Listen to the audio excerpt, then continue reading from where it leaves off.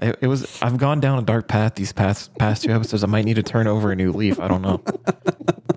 I like listening to you try to like crawl your way out of this. Oh no, I'm like, deep. make it I sound can't get in. rational. No, It's it's too not. deep. Yeah, no. I mean, I'm at the bottom of the well, and the walls are too Aren't we all? slick to climb up. I feel Are you at the bottom of a well I might be. Oh, because of misogyny? Yeah. Yeah. See, I knew it wasn't just me. Yep. I had that feeling. My Like, wife deep down also and- just beats on me during the Right. day. I mean, you have spits in my 3 mouth kids. and calls me You a don't little have bitch. 3 kids. You have 2. Oh, seriously? he's He into said, that wait, shit. wait. Hold on. Is that on your OnlyFans? Yeah. Where can I buy this content? Going up right now. Dude, I like all jokes aside, I have never considered an OnlyFans more than I have in like the last week. I was like, listen, I'm not I don't necessarily think of myself as like an extravagant looking guy, but I was like, Okay. I know I could sell feet pics. I know I can. No. You don't have to do that. Anybody can sell feet This pics. motherfucker said, no. No. But also, What? Because Anybody here's can my have thing. OnlyFans Let me. now. Yep. You're not wrong. Should great. they is another question. But my question to you is: out of the household that you live in, there is a attractive female in your house. Why are you resorting to selling your hair? dude, if I had to fucking tell somebody. I was talking to a buddy about this the other day, and he was like, usually it's the opposite, but I have begged Madison for like 2 months to start a fucking OnlyFans. I have fucking I won't do fucking it. have we all been in that boat at one point in time? Because I'm pretty sure I've said the same thing to Sabrina. I was like, dude, we need a little extra money. You can just like, and Madison's whole thing is Madison is super insecure, and she was like, no, like the fact that I'd have to look at those pictures before I post them, like I don't want to do that. Yeah. I was like, Madison, no matter what you think about yourself, there is somebody that's attracted to something. Like you Yeah. can do anything and make money. Like honestly, as a woman, you can put up an OnlyFans profile. You can dead ass make your OnlyFans can solely consist of videos of you farting, and you'll make fucking money. yeah, some You'll ASMR bring shit. in bag. So I just don't get it. on. I don't get it. I was like, take videos of you pissing in a cup for all I care. Somebody's gonna buy it. I just want. Can I money, just man. ask? Let's just not put any of what just happened in the podcast, and then instead, why don't we get Josh to ask us a question to where we can really start? Because all of that was probably the most degenerate shit that's ever happened in the entirety of this podcast. I'm pretty sure. I don't thanks, know, man. I Austin. feel like there's been worse. No, like we're just straight up selling our people for fucking money on OnlyFans. At this point. I mean, It's like that's a pretty digital bad. It's like a digital, Right. modern day pimp. And we were speaking pretty vehemently about it, and you got pretty passionate about the farting into a microphone. So not sure where that stemmed from, I know but exactly where that stems from. regardless, watching I cake feel farting like videos, bro. we should start over and get asked a question. Yes, incredible host. Ask us a question. I hope you guys know that this entire thing is going in. Yep. All right. That's fine. And cue the music.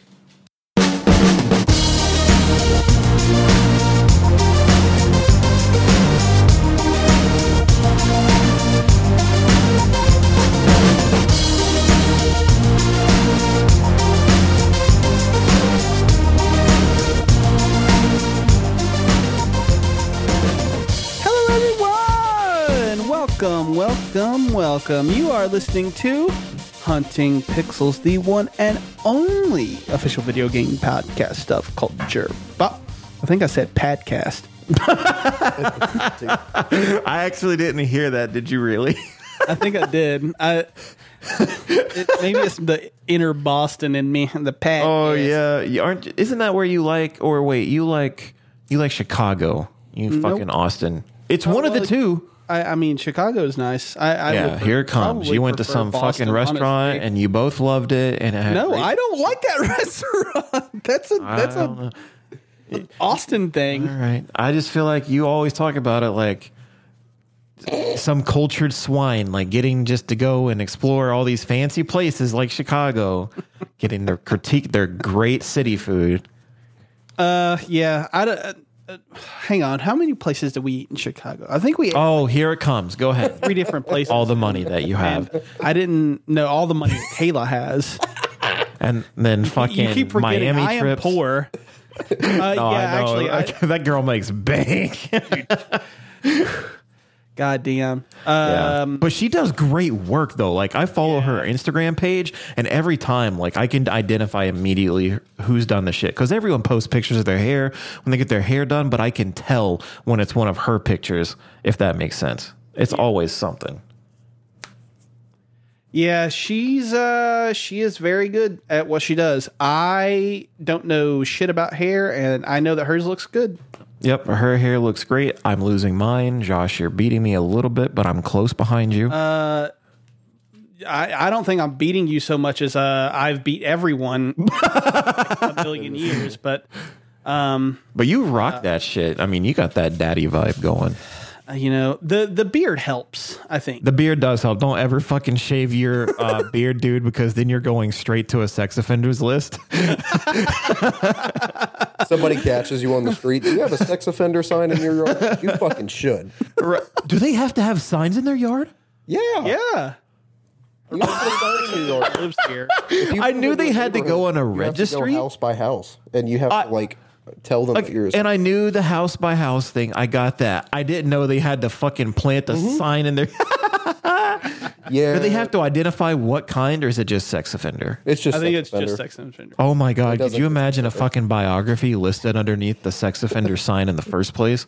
Oh my God. I feel like they do that for their Jesus. safety. I have to imagine Jesus. it's for their safety. Oh my Well, it's God. better than dude. Florida. There's like a what is that? There's like a trailer park in Florida that completely consists of government registered sex offenders. It's like it's like a thing for them where they can go and like quote unquote get help. And From it gets hate Other crimes sex a lot. offenders? Huh? Who are they getting help from? I therapists. I fucking guess. I don't know. Right. Because it just seems weird to live in a community of, Yeah. See, that's equally what I'm saying. guilty Like, people.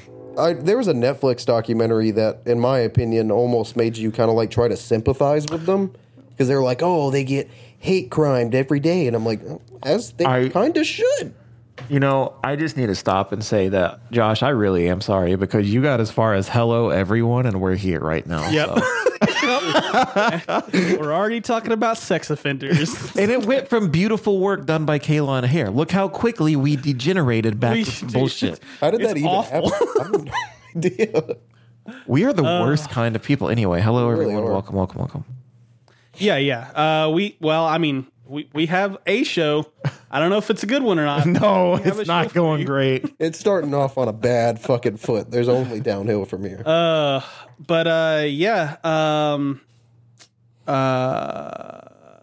am I at in here? Oh, we're going to be taking a little bit of a different tack this week. We've already started off terribly, and then it's just going to get worse because we're going to piss a lot of people off with our hot takes Maybe. this episode. Yeah, we've already crossed Yeah. that line.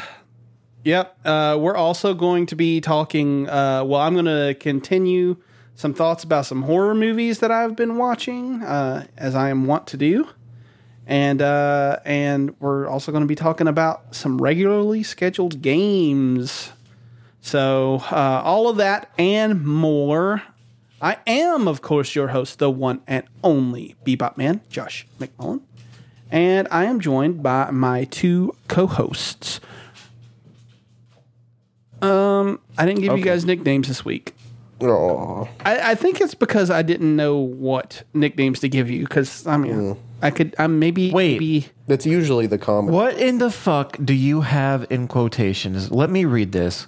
And I'm joined, as always, by my two co-hosts, Dylan Martin and Austin Stevens. Yep. Oh, Yep, I that's read what was saying. I dyslexiated myself because I read Dylan Martin and Stevens Austin, and then I was like, "Did you put our last names as our nicknames?" But okay, I'm back now. I caught up. You caught it. You got it. I caught up. I did not catch it because if I did, I think it threw me off because my last name was in the quotations, and then Yeah. his last name was in the quotations. Yeah. I mean, that'll do it. You're doing great. if this podcast gets any more off the fucking rails, man, I don't even know what's going to happen. You already know that it's going to. Right? Well, This is a video game podcast, believe it or not. Sometimes. it's sometimes a video game podcast. We haven't quite decided the format. Oh, Jesus. Well, how are you guys doing? It's been Well, you can tell. Yeah, I've had a great day, but I don't know where all this is coming from, to be honest with you. It's coming from our repressed feelings from being beaten by our significant others. That's what. Yeah, that is true. Sometimes they get us all in a room together and then they just beat us simultaneously. Let's not. That's not, because you know exactly what you just said. You know exactly I didn't until what I you said it just out said. loud. And now we're there. Well, there you go. That's the whole show in a fucking nutshell. I mean, you're not wrong. So this week I got in a bunch of stuff, some of which I'm still saving for next week because I have been on quite a kick with watching media, which is awesome for me. I love doing this shit. But anyway, yeah, so I watched a little documentary called The Last Blockbuster. This is a documentary from 2020 about, well, as you can tell by the name, The Last Blockbuster. So basically what this documentary starts out, or presumably, I don't even know what I'm saying anymore. What it does is it basically tells the history of Blockbuster and kind of like the rise of the VHS tape and all of that stuff. And then continues on with the story of the last Blockbuster in existence, which is in Bend, Oregon. And I really loved this documentary. It really took me back, like nostalgia-wise. Like, I remember Blockbusters really vividly and video stores in general. And just that feeling of like walking through the aisles and like finding that special something in, you know, the video store or what have you. And it took me back to that era, and there were a lot of people in there who were kind of like expounding upon like why video stores were awesome and stuff like that. And it really, I don't know, man, it was a huge nostalgia play for me. Like it totally worked because I love the video store, or I should say, and I loved VHSs and like, I mean, we all know this about me, but I love movies, and it just really hit me in all the right ways. And it was actually really informative too, because there were a lot of things that I actually didn't know. I had always assumed that Netflix was actually the reason that they had gone out of business, and that's not really quite it. Because up until the recession in like 2008, they were actually neck and neck, if not a little bit more successful than Netflix, which is something that I did not fucking know at all. And turns out that the recession killed people, you know, going out to the old video store. But Which is sad. Yeah. It is, because that's some of the most vivid, Blockbuster, Hollywood Video, all that stuff around us down here. Mm-hmm. It was so much fun. Like that was those were the days where I would go in and get. I specifically remember Pokemon Stadium, and we would rent it, and then when the time came to return it, it'd be like, oh shit, where'd it go? What the fuck? It was here a minute ago, and then you keep it for a few extra days. Yeah, they had to pay for it, but I don't know. It was just fun. I remember going up and down the aisles and looking at all the movies. Josh, specifically from the last podcast, that's where I remember seeing like the fear.com stuff. Like, and just being absolutely terrified of all that stuff, like Species. Just those really standing out to me to the point where I remember them now. I've never seen Species, but I remember the cover of it and stuff like that. Candyman, all that stuff just jumping out at me. And that's something you can't feel anymore. Like the best thing you can do now is pull up outside of a gas station and order from a Red Box. And that's not fun because you have the possibility of getting shot. Oh, Jesus Christ. I mean, he's not wrong.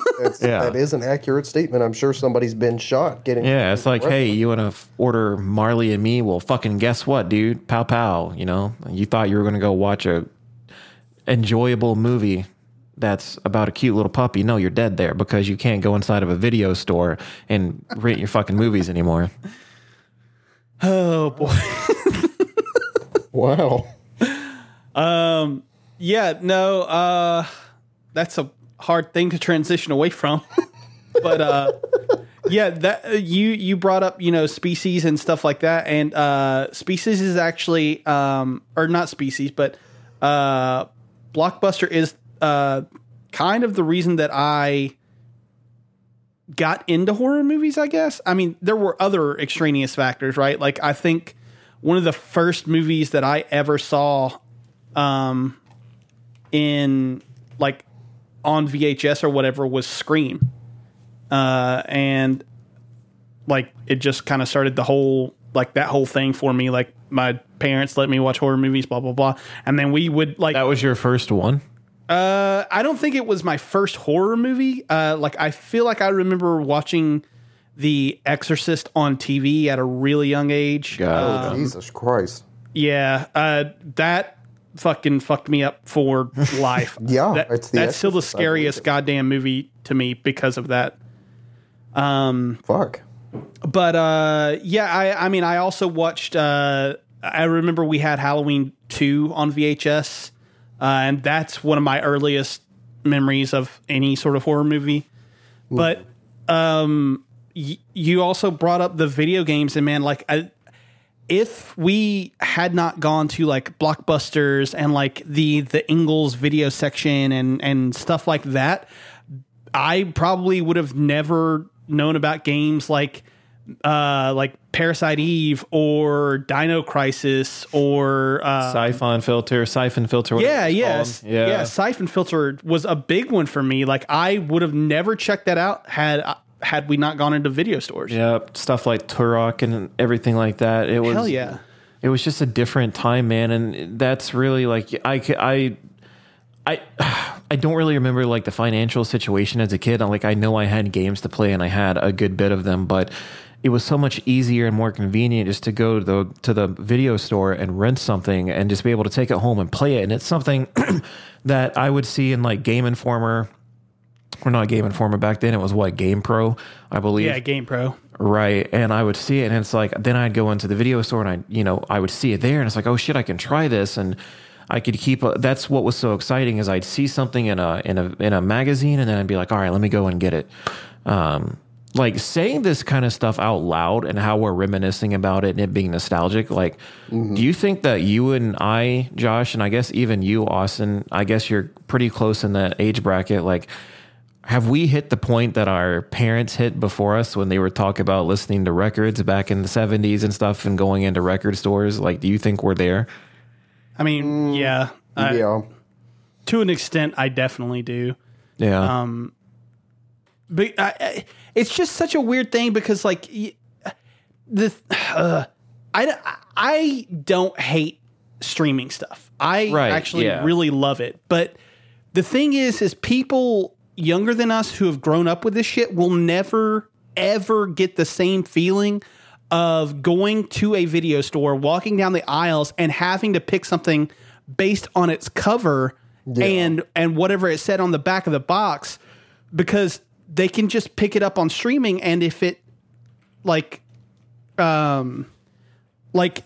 have the description right there at their hands. Does that make sense? Like they don't have to do any sort of research at all. It's just there. And if you want to watch it, you can watch it. And if you don't want to watch it, you don't have to. That sort of thing. It's just, it's easy now. And I'm not saying it was difficult before when you had the video store, but it was a totally different experience. Mm-hmm. For sure. I had that moment the other day. My fucking, my niece asked me what cassette tapes were. Yeah. And I was like, oh, what? What? It's like, hold on. Huh? It sucks. You really man. don't know? Yeah. And she also didn't know what Blockbuster was. Oh, my. What was the other one? Well, there was another one. It was Blockbuster and what? I feel like there was one more. I know Blockbuster was the one. Obviously. I don't remember using anything but Blockbuster as a kid. And maybe I'm think thinking there of was like anything else Ingalls and over here. shit. And that makes sense. It was like Ingalls I knew about, Blockbuster, Hollywood Video. I know when I was like way like there's fucking another younger, one. like like maybe middle elementary school. I know that there used to be like a movie store in the Mall of Georgia. There was one right outside of it called Movie Stop. Well, no, there used to be one inside the mall, like way back in the fucking day. It used to be where the Disney store is, if I'm not fucking mistaken. Interesting. And I feel like I remember that being a sort of rental place. I was super fucking young though, so I could be wrong. But I remember me and my mom and my brother would go like every fucking Sunday. And I remember him taking movies and leaving with movies. So I assume that that's what it was, but I don't really remember. The other one I was thinking of was Movie Gallery. I think I remember Movie Gallery very vaguely. Yeah, apparently they actually bought Hollywood Video, if I read that correctly. Interesting. Yeah. Anyway. Anyway, that was a long tangent. But yeah, the documentary is really good. I had a blast watching it. Yeah, check it out. It's on Netflix. Austin, you did The Wash?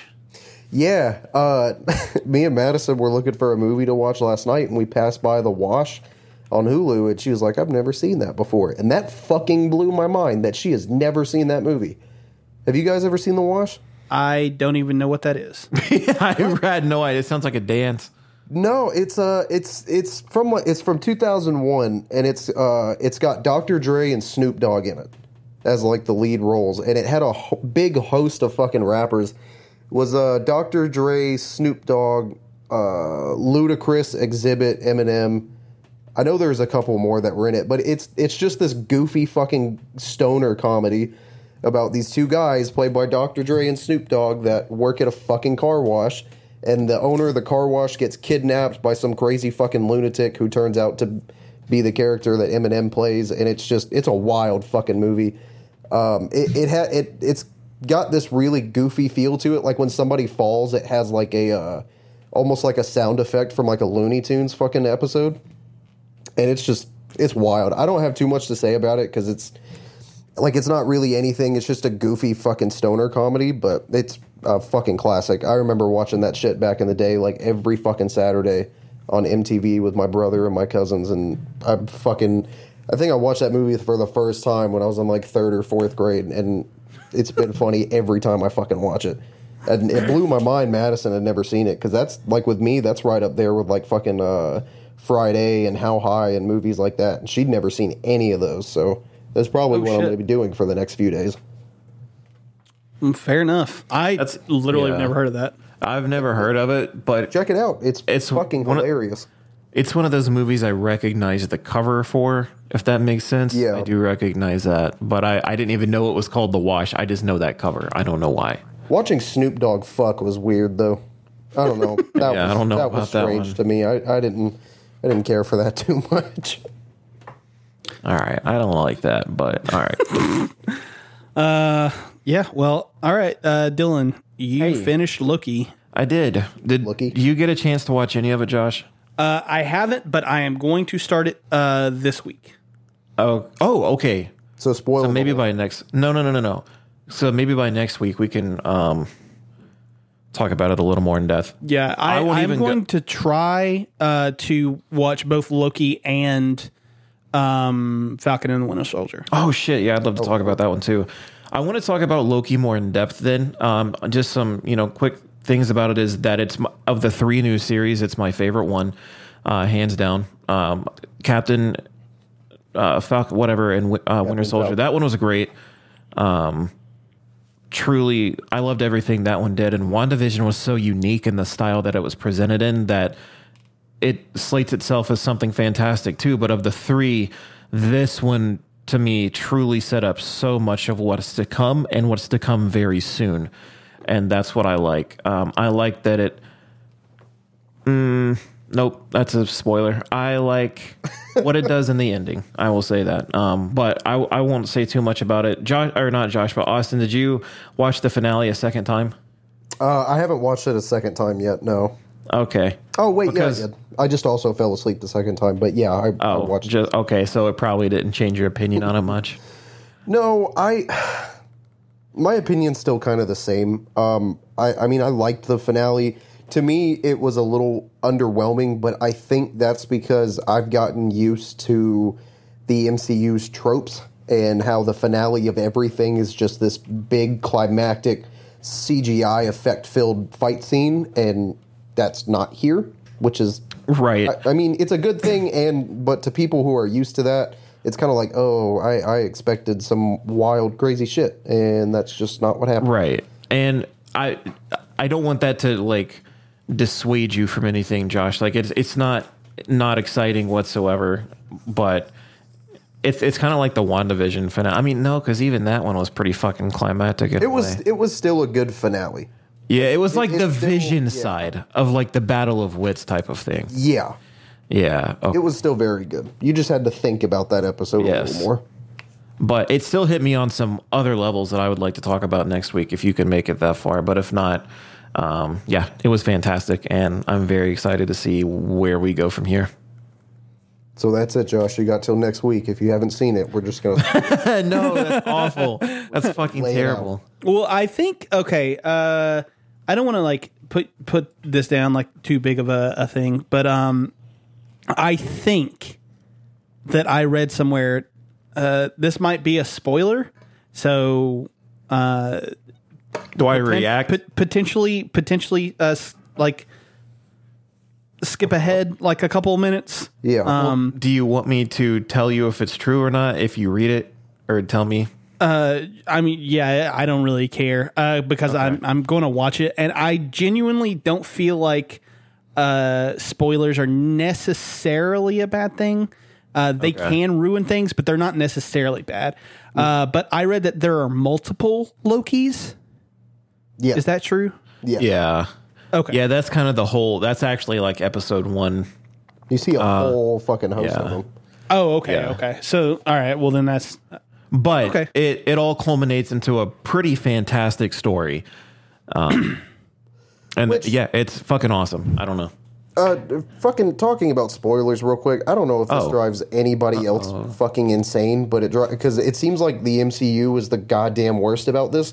Like the day the finale dropped, I hadn't had time to watch it yet because I'd been at work, like I'm sure fucking most people had, and literally from like 6 a.m. when I fucking woke up and was first looking at my phone that day, like there were already companies that were doing collaborations with Marvel, like Funko doing their new pop line that had fucking spoiler after spoiler of fucking character drop, and I'm like, Jesus Christ, like y'all literally wait till the episode goes up, and then you're like, okay, here's all this fucking merchandise. I think I saw the Funko shit. You're not wrong. That was pretty. I didn't even think about it in that regard.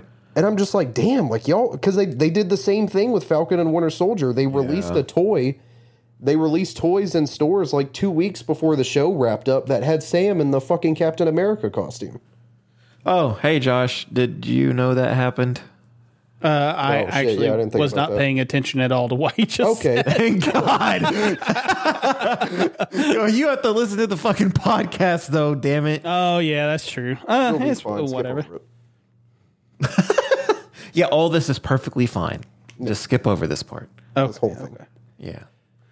Okay. Anyway, spoilers over. Spoilers over. And now we can get to my next thing, which was A Quiet Place Part 2. We went and saw this. Oh yeah. Yeah. I wanted. Go ahead. I loved the first one so much. Did you like the first one? I loved the first one. Okay, it was one of my favorite movies of 2018. Oh, we talked about this one day. I think it was Black Friday or some shit. We talked about it. Yeah. Okay. Anyway, cool. I'm just making sure so I can get a good foundation of whether I need to see this or not. Yeah. Yeah. So I went into this one without having seen the first one recently, but I still remember it pretty vividly, right? Right. And so I feel like I need to see this one again with maybe like as best as I can I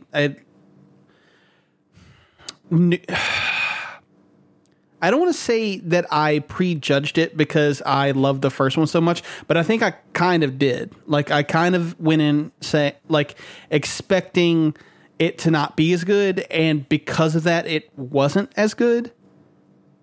But it was still like a really solid movie, like a solid 7 out of 10 sort of thing. Like I don't feel like it did anything especially spectacular, except for one thing that I'll get to in a minute. But it almost kind of felt like more of the same. And when you think about movies that are like really great sequels, and this is something I'll get into when I start talking about Fear Street. When you think about really great sequels, they work as like a partner piece to the original, but they stand on their own.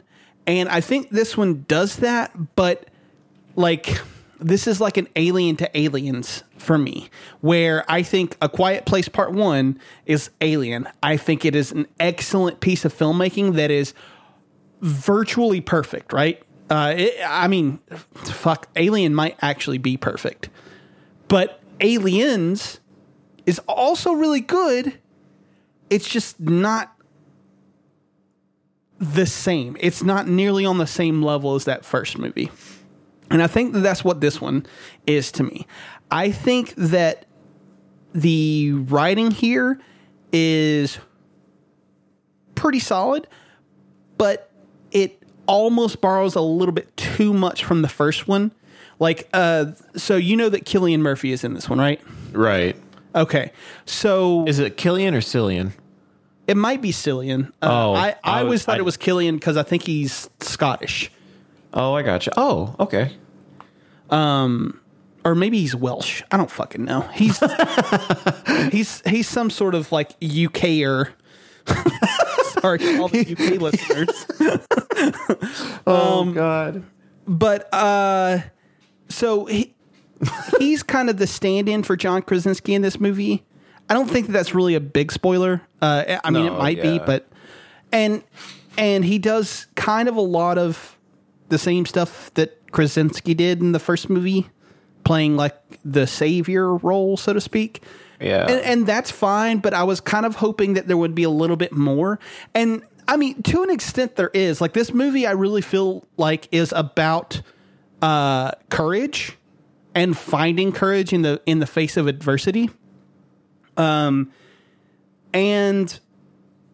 it, the only problem is that his character kind of doesn't,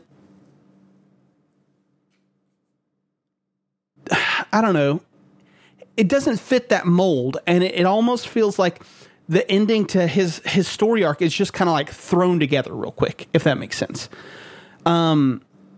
Everybody else is really great. Everybody's really great in this movie. But it just, I don't know, it doesn't click for me the way that the first one did.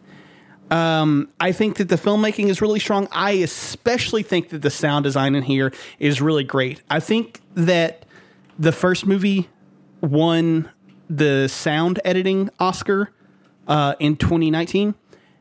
This one should win.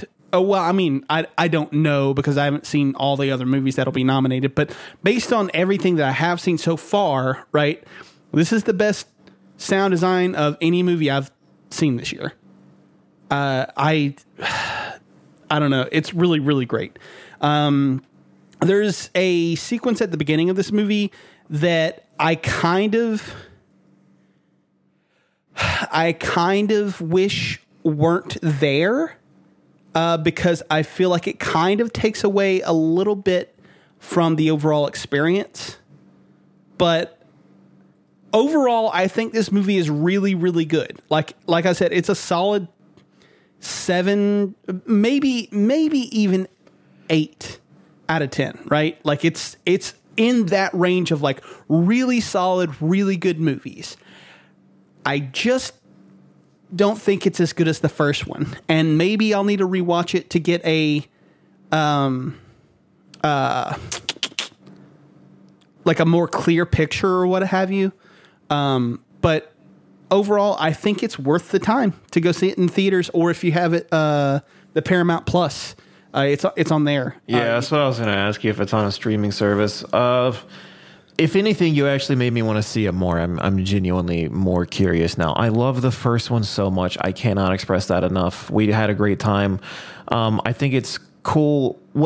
It's just cool how the movie's even made. Like John Krasinski and Emily Blunt, like they're married. Yeah. Like it's so cool to have that dynamic going into it. But then, I love The Office so much, but seeing him in another role, like he can fucking act. Like he's a pretty great actor, and he directed it too, right? Mm-hmm. Yeah, this one he directed and is the sole writer on the movie. The last one, it was him and two other guys. That's just crazy because he did so well with it. You mean the first one he was the sole writer? No, the second one he was the sole writer. Well, even still, like just how you described it made it sound like it's still great. So that's what I'm excited about, is to see he's not in it at all. I don't guess you can answer that because that'd be a huge spoiler if he is in it. But he's still. This is his second directorial debut. Is that right? Yeah. Yeah, I'm pretty positive. He may have directed like some episodes of The Office or something like that, but I'm relatively positive that this is only his second like big directing thing. So did the filmography overall improve from the first one, or is it still like...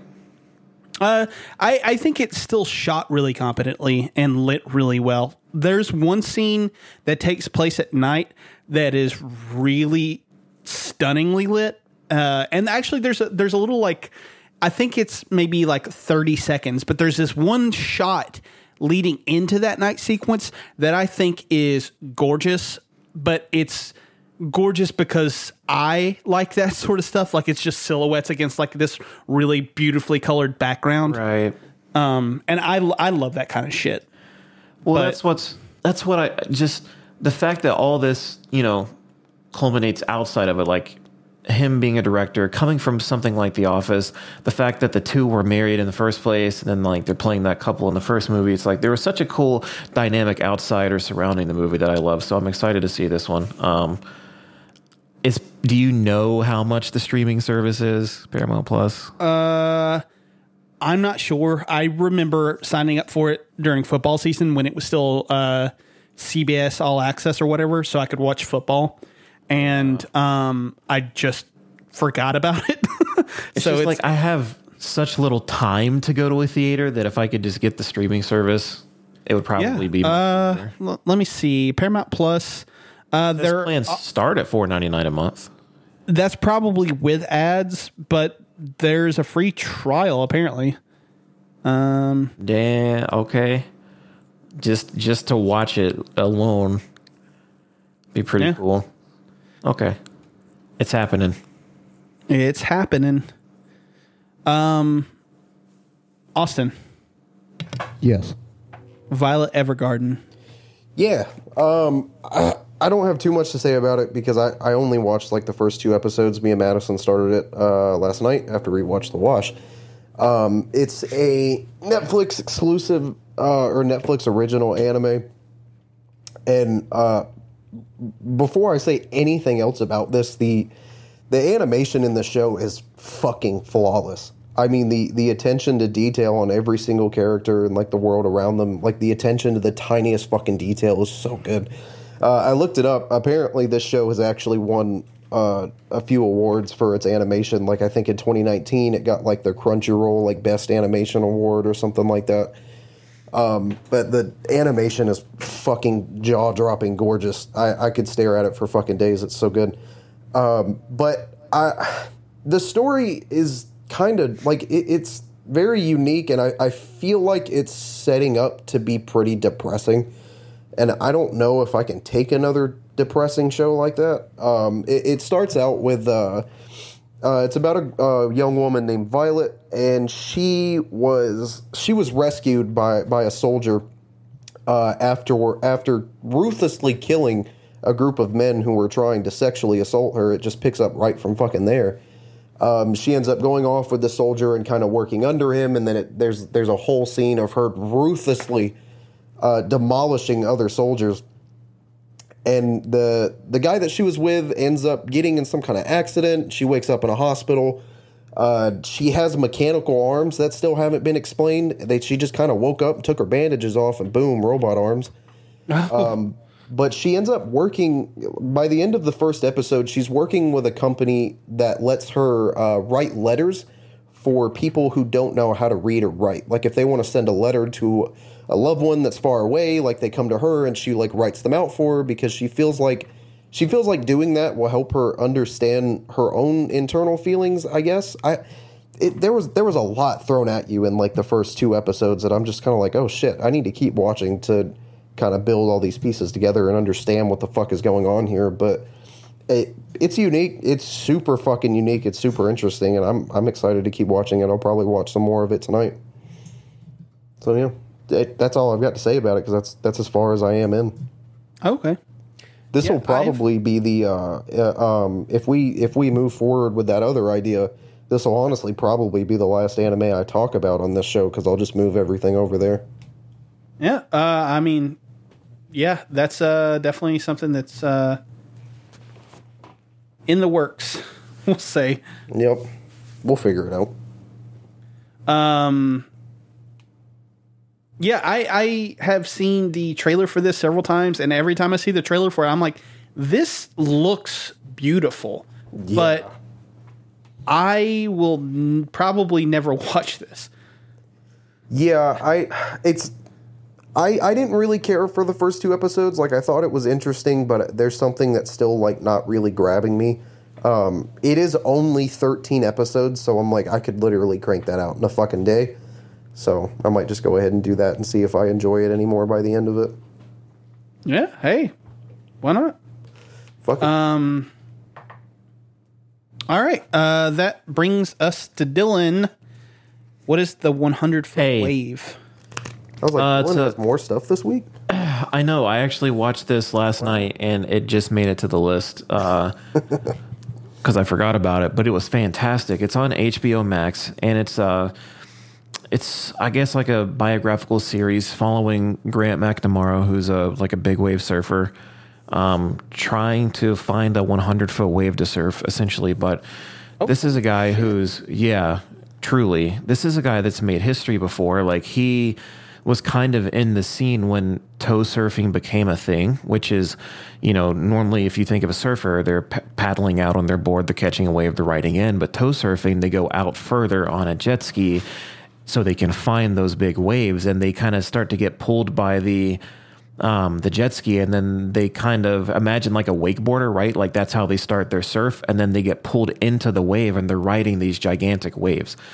So he was there when this became bigger, and he has a 78-foot wave under his belt already. So now this documentary series is, the first episode is the only one that's out so far. It's going to have 6 series, but the first episode covers essentially what he's done so far, kind of the history of what tow surfing is, and kind of setting up for this 6-part adventure showing maybe him finding that 100-foot wave. I don't know, because it's still going. This is a very new thing that just happened, but it's a beautifully shot series. Like most of it's taking place over in Portugal, but then it shows bits and pieces from Hawaii and like Ireland and stuff like that. So it's really cool to watch, and all of this is within the first episode, and it's fucking fantastic. You don't even have to like surfing to appreciate what this is doing. Yeah, that's awesome. You said it takes place partially in like Portugal and Ireland. Yeah. What is like the deal with that? So it's just places that these guys have gone and surfed gigantic waves. Like, I know it doesn't sound like a place where you would think gigantic waves like that exist, but that's kind of what they talk about. It's like when you think of big waves, you think of Hawaii pretty quickly. Exactly. you do not think of Ireland, and they have monstrous like 60-foot waves over there, and then Portugal's the place where that 78-foot wave happened, and it's a place that he kind of discovered because it's just a crazy story, man. Like someone who lives in Portugal, like just was in awe of the waves essentially one day. And he was like, what can I do with this information? And he found Grant McNamara, of all fucking people, a big wave surfer from the States, and sent him like this information. And then Grant McNamara has been living there for years, like over a decade, just studying the place and just being backed by the government to do this, to start big wave surfing over there. It's crazy. And all of this is within the first hour of the first episode. Damn. I'm going to have to check that out. That sounds crazy interesting. Yeah, it's super cool, man. I can't wait. Like, this is something that I'm now actively addicted to, and it's something I could go back and watch the first episode and have just as much of a fun time watching it again, because you're learning almost every second about something. Even if it's like the history of surfing, it's still cool as shit because it's really soothing to watch in itself, because you're always being entertained by what you're seeing on the screen. Awesome. I'll have to check that out. Where did you say it was on? HBO Max. HBO Max. Okay. Yep. That will definitely be something that I am checking out for sure. Well, all right then. Let's get to my last thing. I finished up Fear Street. I almost kind of don't know where to begin. So, you guys know this about me. I love pretty much all kinds of horror movies, even the quote unquote bad ones, right? Like I'll watch just about anything. And so the first movie, I don't want to say it put me off, because that's just not true. It didn't put me off. I thought it was fine. Like maybe 6 out of 10 sort of thing. Sorry to keep putting review scores on this stuff. But it had a nice setup that like put me in the mood for, okay, so they're going to do more of these. I need to be prepared, that sort of thing. And then 78 comes out, and 78, so I was under the impression that most of this stuff was going to be like standalone films with maybe like a little wrap around, similar to like how like Creep Show had like a wrap around or something like that, if that makes sense. And so that is kind of the case, but also kind of isn't. So there are scenes at the end of both of these movies that wrap right back to 1994, and they have like it's not just like a scene, it's like more like a full-on sequence where like you have like a solid 10 or 15 minutes at the end of each installment that is dedicated just to 1994, which is, I think, fine. If we'll get to this later, is my biggest complaint. But I think that it's fine if you're doing like a series, but this isn't a series. These are movies. And what I said earlier about, like a good sequel has like it expounds upon the first one, but tells its own tale sort of thing, I think is really my big sticking point. I like both of these movies.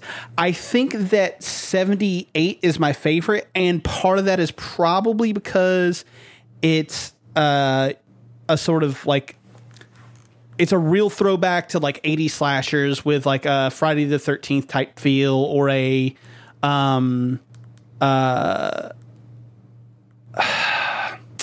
like Sleepaway Camp or something like that, right? So I have a soft spot for those movies, and it like this one just really worked for me because of that. It also has, I don't want to say maybe, I definitely don't want to say the strongest filmmaking, because I actually think that that's part 3, the 1666, but it feels more confident than the first one did, which was awesome for me, because I mean, one of the things that I didn't like about the first one is that it felt like it cribbed a lot of stuff from older properties. Like there was a very overt Scream reference, and not even like in the filmmaking itself, but in the music of 1994. Like it just felt like, okay, like I got it. You stole this from Wes Craven. Good job. Whereas these, you can definitely see the influences. Like there's a lot of stuff in 78 that's like Stephen King, or like this shot is taken directly from, Friday the 13th, that sort of thing. Right. But it's never like shoved in your face kind of the way that the stuff from 1994 was. I still think that this stuff is really like overly produced. Like the end of 1666 has 3 needle drops in the span of probably 2 minutes. And I feel like that's just a little bit overkill. You probably don't need to do that, especially when 2 of those needle drops are from the same fucking band. So my biggest complaint, I genuinely think that instead of making 3 movies, they should have just made this into a series, because 1666, which has, like I said, probably the strongest filmmaking of all 3 entries, it ends the 1666 part of the story an hour in. And then you have another hour where it goes back to 1994. And there's even a title card that says 1994 Part 2. And I just kind of think that that's dumb. I kind of feel like they should have just made this a series, make this it was a total of around 6 hours. So make this like a maybe 8-part series with maybe 40-minute episodes or whatever, and you're golden, right?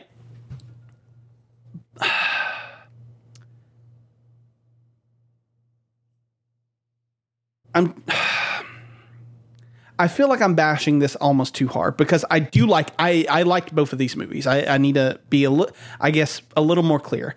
I think that the acting was a lot more well-rounded and better this go round than it was in 1994, which I thought 1994 was kind of meh. Like it wasn't great.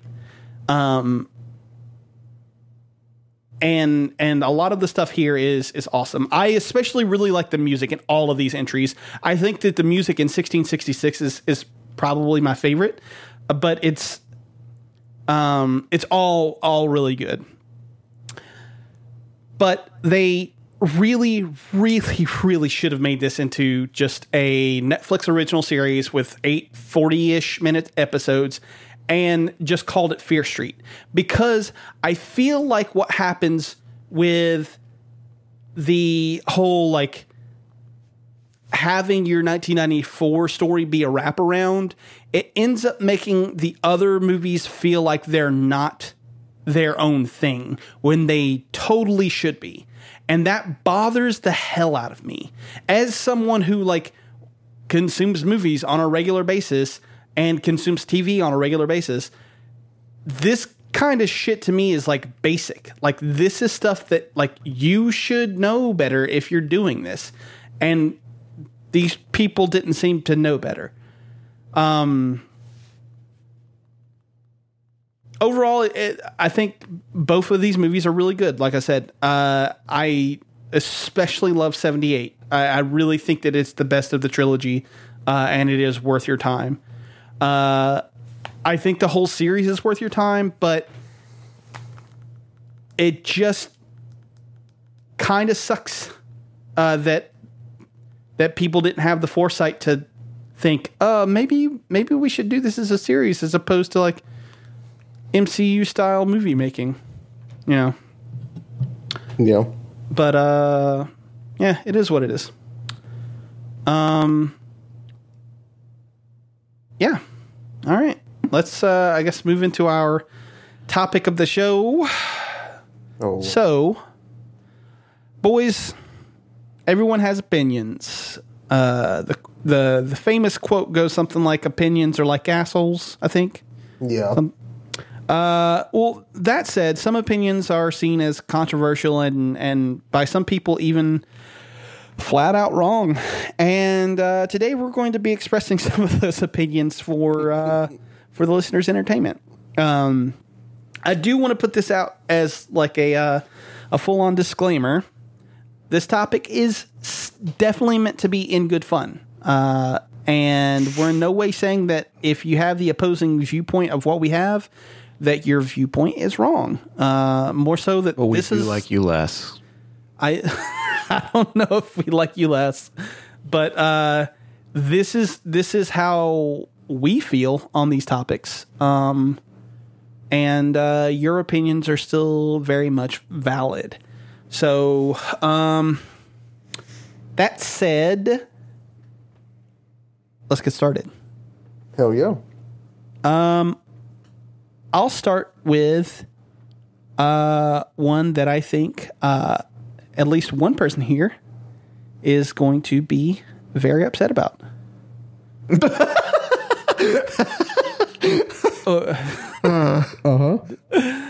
Go ahead. 3D Zelda games are overrated, and the purest form of Zelda is 2D Zelda.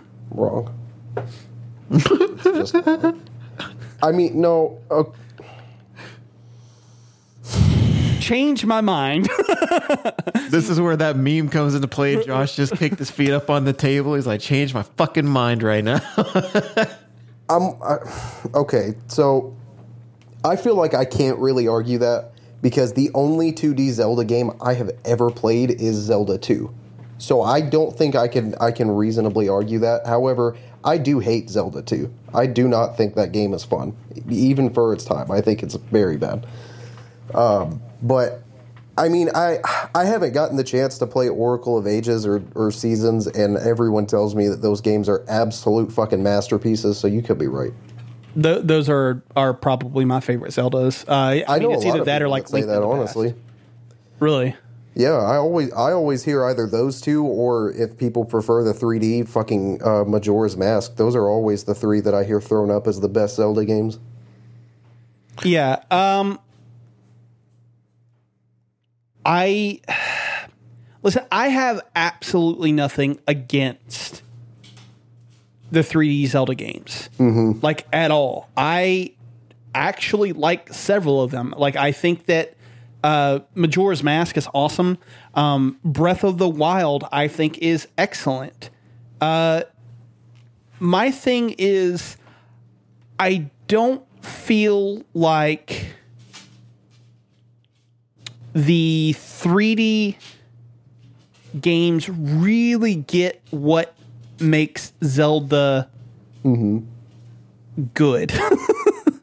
or the original Zeldas, if that makes sense. No, I feel like when you switch to 3D, there are concessions that you have to make in bringing the 2D games into that space, right? Like with like locking on and like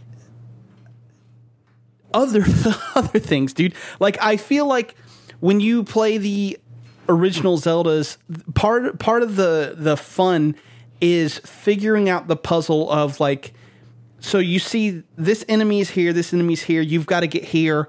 How do you get around it?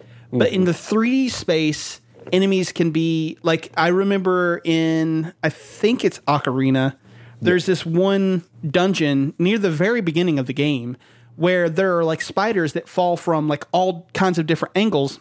Yeah, the Deku tree. Yeah, and you totally get fucked by it. Mm-hmm. And yeah, no, you do.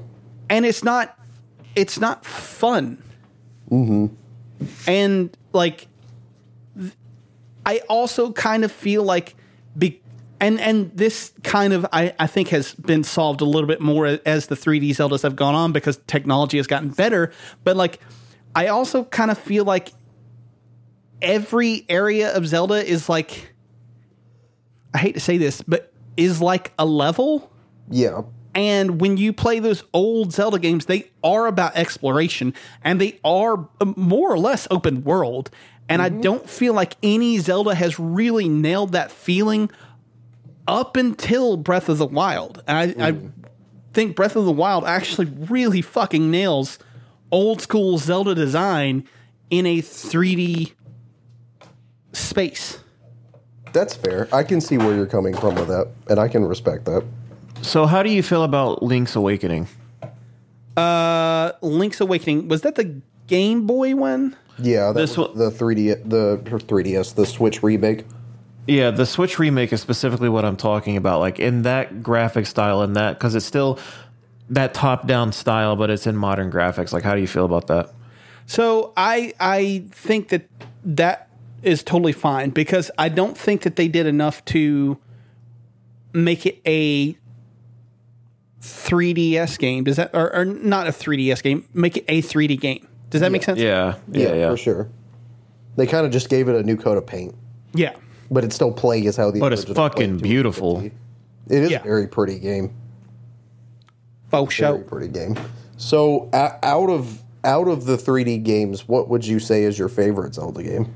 I mean, I'm pretty sure I've asked you this before, and you said some stupid shit like Wind Waker or something. I really do like Wind Waker. Wind Waker is probably the second closest in kind of feeling that old sort of Zelda feel because I mean, everybody complains about the fucking sailing. I love the sailing. Yeah, I didn't really have an issue with it. But yeah, I mean, if I had to name one, it would probably be Breath of the Wild. That's also what I say, and people want to crucify me for that. So I also really think that Majora's Mask is awesome. But that's because Majora's Mask is fucking like spooky. Well, I don't even say spooky. It's just the story of Majora's Mask is what that game is about. Yeah.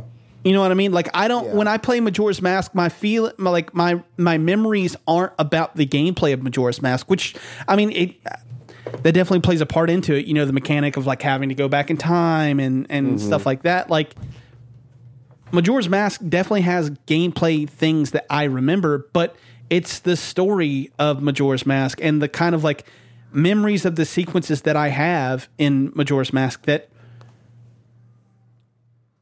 are the things that stick with me. Does that make sense? Yeah, for sure. So, yeah, come at me or don't. I don't really care. Oh my God. I don't know. I feel like, no, never mind. That's still, that is a pretty hot take, I guess. Because I dead ass, other than you and like maybe Tawny, I have not heard anybody else talk about 2D Zelda in a long time. Yeah, well, I grew up with those. So they are the ones that like feel the best to me. That's fair. So, I mean, a lot of people didn't get into Zelda until like the 64 and Ocarina. So, I mean, that's fine. You love those games. Cool. I just happen to think that they're not great. I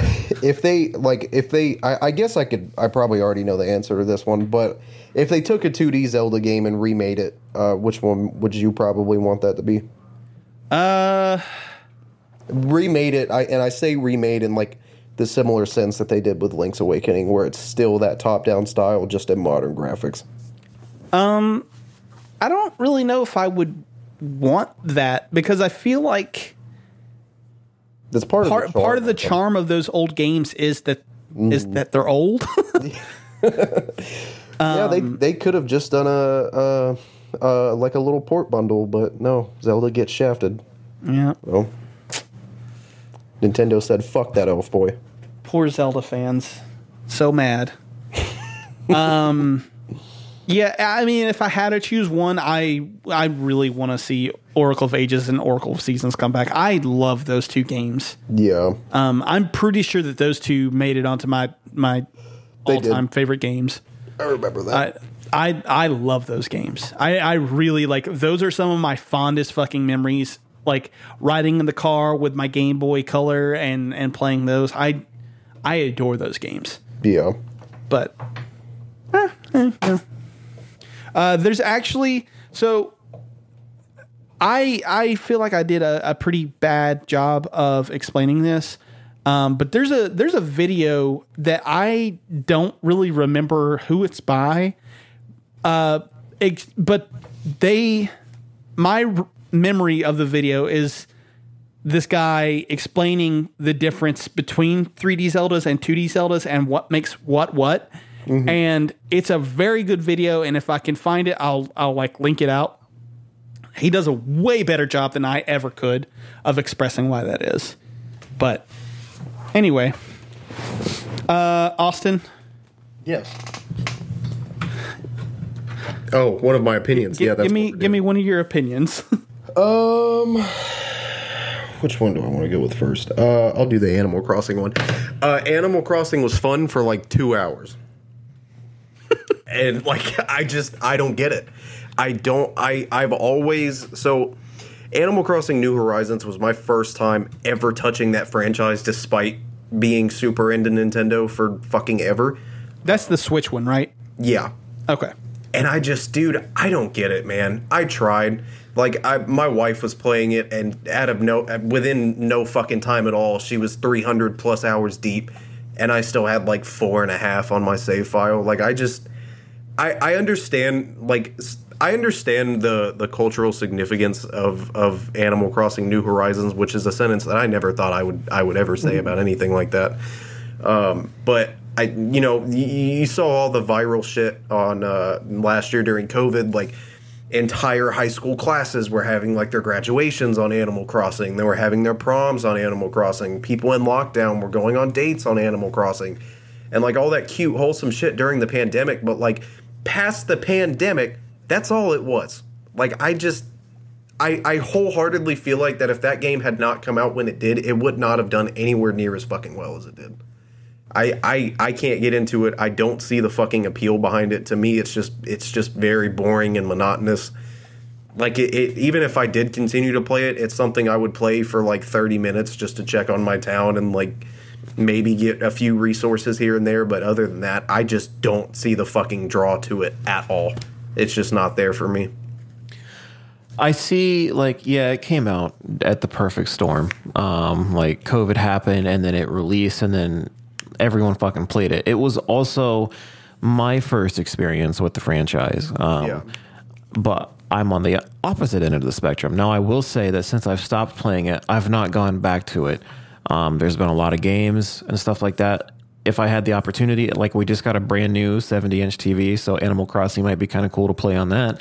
But it's something that for that time period, maybe it was COVID, maybe it was the game, I don't know. But I had a fantastic time with it because it was something that I could check on every day. But the more I played it, the longer I could play. Like for the first couple of days, like things take place in real time, so you can't really get far. Mm-hmm. There's a lot you can like repetitively do in your first few days, and that's fine. But for this game to open up more, you have to put more time into it. And as that began to happen, that's when I began to get latched on. That's when I began to actually care about the villagers that I'm, bringing into the island. I'm caring because I was playing alongside of Sabrina at the same time. So seeing what she was doing, because she had played the franchise before. This was one of her like legacy franchises, whereas mine is like something like Pokemon. Hers was Animal Crossing. And so she already knew a lot of what to do. She was my resource of information, and seeing how she was playing, it's like, damn, I kind of want to play like that too. Like her island was looking pretty fucking spiffy and stuff like that. So yeah, it was something along the lines of I liked the creativity that it gave you because it felt like Stardew Valley mixed with Minecraft to me, and that was pretty fucking awesome. And I know all the features that they have in this one were not in past franchises, but it was something that really I latched onto because I'm a huge Minecraft fan. And I love the customization that you could do with it. And obviously, I know it's a fucking meme at this point, but the fishing kept me busy for goddamn hours, dude. That's all I did. And the cool thing is that there was a museum that I could fill up with the fish that I was catching. And I was working towards that too. There was like an end goal. I wanted to fill up the museum. And then they added the summer update where you could swim and shit. And then they have all these events going on during the season, or at least they did up until this year. That was really cool too. So just on the flip side of that, that's why I had a draw to it. It just kind of called to me, but I like Stardew, I like Minecraft. So this is something that it's like, wow, this is right up my alley. And it was for the time. And I think I dropped 50 to 60 hours into it. I think maybe more. I'm not sure. But it was something I did enjoy for that time period. Did you play it at all, Josh? Yeah. I played it for a solid 3 months. I got really invested in the fucking stock market. Yeah. I loved that shit, dude. I mean, like I said before, your opinions are valid or whatever. You're wrong. I don't know, man. And for me, it's kind of the same thing as Minecraft. I am not at all saying Minecraft is a bad game, and I do sit down and enjoy a couple hours of Minecraft from time to fucking time. But I don't know. It's just the whole how people kind of took Animal Crossing and then kind of made it their entire personality.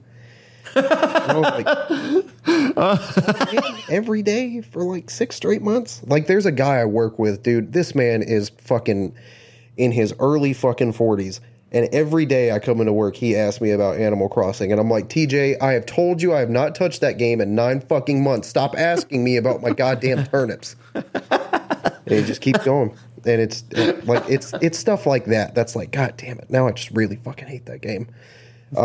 But I do appreciate the game for what it did do, especially during COVID. And I do kind of feel bad for the Animal Crossing community because it kind of seems like Nintendo's already forgotten about that. Yeah. It kind of seems like Nintendo's Animal Crossing, that was last year. Move on, bitch. Yeah, it's old Horizons. It's not new Horizons anymore. But yeah, I don't know. Maybe I'll go back to it, but odds are probably not. So here's the only thing I will say in your favor. You are 100% correct that I think Dylan actually said this. I haven't gone back to that game since I stopped playing it. Yeah. I'm pretty sure that if I go back, my island is overrun with everything and that my villagers are all everyone's dead. Fucking gone. The island is just on fire. Yeah, exactly. I feel like it's one of those games where if you're not just even if you're just checking it every day for 30 minutes, if it's not something you constantly do, the moment you finally drop it for an extended period of time, that's it. You're not going back to it. Yeah. You know what I mean? Yeah, I think that is 100% right. Yeah, and it's something that I want to do. And in theory, you can beat that game. I could add that to the list this year. I never got, what's his name? KK the dog. You gotta get him to come to your island and have a concert. And that's and then GG. you get the fucking credits. Yeah. So I could technically go back and play that, but there's so much more shit on the list to do this year, and I don't know. For sure. And to tell you the truth, because we were just talking about it, I never beat Ganon in Breath of the Wild. I played the shit out of it, hundreds of hours, but I have never beat Ganon. That's another thing I haven't done either. Yeah, so I can go back and beat that as another game this year for our challenge. I think the only thing I didn't do in my last playthrough of Breath of the Wild was the Korok seeds and finding all the shrines, because there's so many fucking Korok seeds. Yeah, dude, there's over 1,000, right? It's 900. Oh, okay. But a 900 or 999? No, it's just straight 900, I think. That's such a stupid number. It is a dumb number. And then the shrines, I think after you add the DLC in, there's 150 plus shrines. And I even had the fucking DLC, but I've never beat Ganon. That's crazy, dude. God damn it, the fucking shrine with the you had to use the motion controls to like fucking move the maze around it. Yeah, that to get the ball through, that made me want to throw my Switch through a window. That shit made me want to set my shit on fire. I feel like you could use that as an excuse just to go buy a new OLED if you needed to. Yeah, I could. I might. Moving on. Yeah. Moving on. Who's going next? Don't do me because I got the one. Well, I was going to say, do you want to do yours? Because I have one that'll tie into that, I think. Oh, okay. Hold on. Okay. I don't know which one will tie into it, but okay. So mine is that microtransactions aren't as bad as they're perceived to be. I feel like they're here to stay. And yeah, we all wish they weren't, and they would instead, invest that same energy into creating like actual in-game content, not behind a paywall. But this makes them money. And Fortnite, as much as I hate the game, does it right. It's a free game. That much is, very obvious. But what's behind a paywall are the skins. And of course the battle pass, but that's another thing. But the skins don't do shit in that game to enhance your gameplay, and it's only cosmetic. Yep. So when you buy these skins, you literally know the only thing changing is your appearance. You made the choice to look neat. So those kind of microtransactions, like, that's not a bad thing. I don't feel like that's like, you know exactly what you're doing. You know exactly what you're buying. But on the counter side of this, I see like Assassin's Creed Valhalla. Yeah. It has skins and packs that give you armor, weapons, and like different mounts and stuff. And they do enhance your gameplay. They make you look fucking awesome, but they're also like heavily increasing stats. And you can like increase this armor's attributes, and you can make it bomb as fuck. And if you look like further into the game, though, there are very few armor pieces that do that, or do what those sets do at least, and next to none look like them. So Ubisoft should be putting this stuff into the actual game as well. I totally agree with that. And I will, like, that's something I will state above all else, is that they should be doing this from the get-go. Mm-hmm. But if it's not in the game, and they'll fucking let me pay for it, I'm going to, because it's there and I want to look fucking rad. So it's like, I understand the side of they need to be investing the same energy to give you this content from the start. But I want them to do that. But if they're not, I'm still going to take advantage of the shit that they offer one way or the other. You don't have to buy it, is how I see it. So for sure. I know everyone hates that side of it, but it's there. I'm gonna fucking do it. I feel like that's the fair side of it, though. Like, aside from the games that have microtransactions that give you like substantial bonuses, which also, to be completely fucking fair in that, you don't even really see a lot of companies doing that anymore after fucking EA fumbled the ball with Battlefront 2.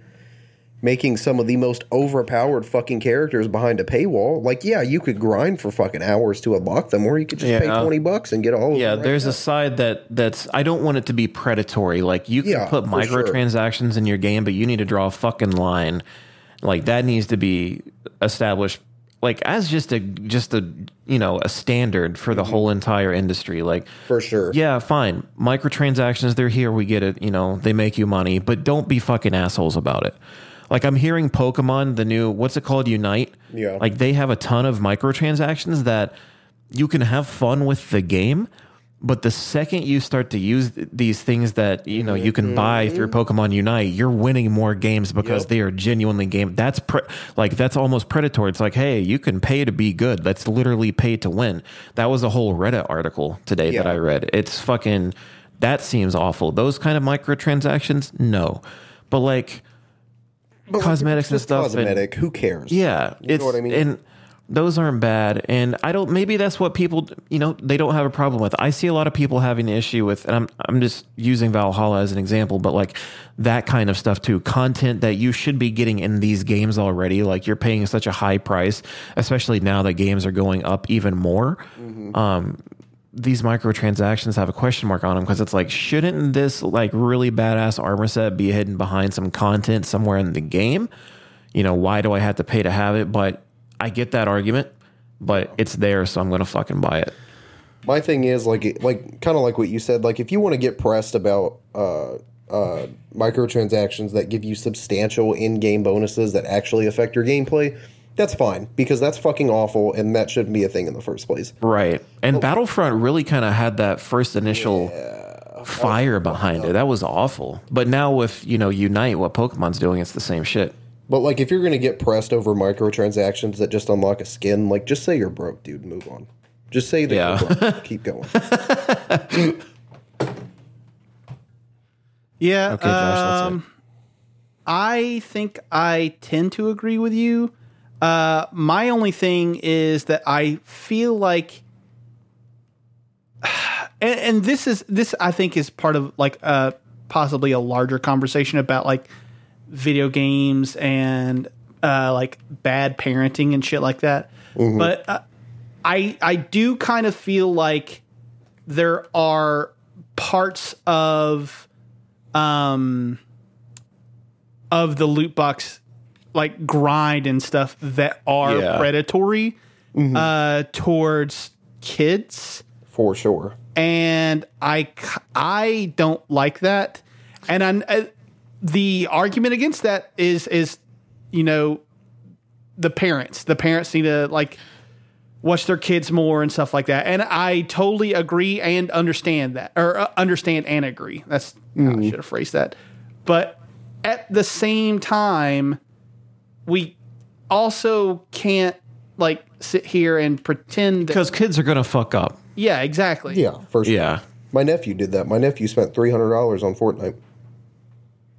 That is fucked up in itself, but that's not a loot box mechanic rather. That's, exactly what the fuck you're doing, but like, yeah. I'm trying to think of what kind of game, Josh, are you thinking of specifically with like loot box predatory behaviors? Because I'm thinking like even Rocket League had some there for a while in terms of getting new cars and shit. I feel like,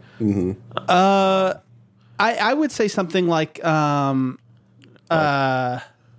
Overwatch because those are literal loot boxes that you're buying. Yeah, like that sort of thing. Yeah. And that does get addicting because it's like, man, I really want that skin. Yeah, exactly. The amount of times I've dropped $50 on loot boxes is pretty yeah. And especially during events. It's one of those things that like I said, it totally falls on the parent for sure, but like also like kids have this thing where like if their friends have something, they also want that something. You know what I mean? Yeah, like for sure. And we can't like pretend that that's not a thing that happens. Yeah. Or like, this is gonna probably, I don't know, like FIFA Ultimate Team and shit like that. That kind of stuff is pay to win by its very definition. Yeah. Because you can, play those games without doing anything. You can do that. You'll just be terrible at the game and like forever. That's yeah. That was a good one. Ultimate Team is pretty just shitty overall. I feel like like I thought the concept was cool when it first originated, but now that's a money hole. Yeah.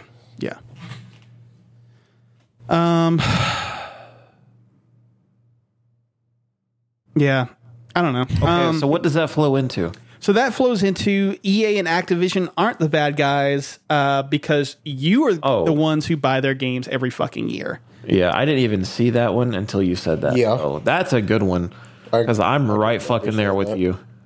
I don't understand the people who were like, they just released a Call of Duty every year, like, or like this is not you at all because you don't play Call of Duty. So like this is I don't want you to like take this the wrong way, Dylan. But the people who are like, why did I'm they offended. why did they take Toys for Bob off of Spyro? Why couldn't they have had them do another, whatever, or not even a Spyro? Okay, but that is me though. No, that's totally you. But what I'm saying is you don't play Call of Duty, so this doesn't Right. count towards you. But there are people who play Call of Duty and also really love Spyro, and like they took them off of Spyro and Crash because you guys didn't buy those games, but you bought Call of Duty.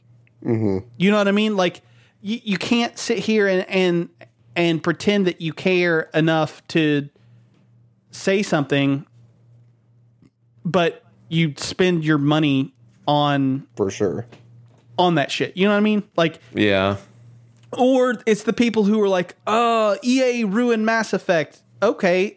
I mean, did they, or did did BioWare just kind of fucking Drop the shit the ball. bed? Yeah. And it doesn't even matter because you're going to buy the next Mass Effect. Like if you really cared at all, maybe don't give your money to these companies. Like, I but feel like me that and can be fucking said about a Pokemon, lot dude. of franchises too. Yeah. Yeah. Because I'm kind of the same way with COD. Like I've played every COD game that's come out like for the last 3 or 4 iterations, and I still fucking complain about them. But I haven't bought any of them. I got all these through other shit. I didn't buy any of these, and that's one of those franchises that like that, along with Assassin's Creed, started to feel such lackluster because it was like. If you, to me, it felt like if I didn't buy it at launch, fucking the next year rolls around, we get into like March or April, and I'm like, well, fuck, should I even buy this? Because if I just wait till fucking October or November, there's going to be a fucking another one. So, like, does it even matter? And I feel like those franchises they kind of doled themselves out by just oversaturating the market so much with themselves. yeah, for sure. And I feel like that can be like, said about a lot. and we still buy them every fucking year. And like, if you don't want a new Assassin's Creed every year, maybe don't buy Assassin's Creed or Call of Duty or Battlefield or whatever the fuck it is. For Like, sure. I feel like a lot of people like want to blame these companies for the thing, but like you are giving them the money that tells them that they need to continue to do this. Big facts. I don't know. And I mean that, and the way I see that tying into loot boxes, people are like, well, EA shouldn't, continue to do loot boxes because it's predatory and blah. Like, bitch, you're the one buying the loot boxes. You're telling EA that Straight this is up. okay. Like, if you don't like it, stop. Yeah. For sure. I don't know. Yeah. No, I agree with you. I feel like I wonder if those will be the hottest takes of these hot takes. I think probably I have one more that's really hot. Yeah. Okay, is that it the one top really one? hot. No, that one actually I think isn't the hottest. I kind of almost don't even know why I put it on here. Oh, okay. I really don't think that it is a hot take. I really don't. Yeah. We can get into that if. Yeah, let's jump into it. Okay, yeah. The Last of Us 2 is not a masterpiece, and it's not a 0 out of 10 thing. Stop saying that it is. Period. Like, it's a good. It's not like I just feel like you were pointing your finger at the entire world and we're like, just stop. Just fucking don't do it. Because it is. I mean, I feel like there are a lot of people who are like just genuinely silent people who are like, yeah, it was a good game. Yeah. And everybody else, everyone else, like it's probably like 80% are those people, and the final 20% are divided into 10%. It's the best game that's ever been made. It's a 10 out of 10 masterpiece, and you need to treat it as such. Or the people who are like, it's 0 out of 10, it's stupid, don't play this game. Yeah. You know what I mean? It's one of those two. It sucks because like I like it it's not a franchise that I give a shit about. Like I almost put one on here that I took off because I just didn't feel like arguing it. And that's that. I don't think the first game is a masterpiece. I don't think it's that good at all. Now that is a hot take also.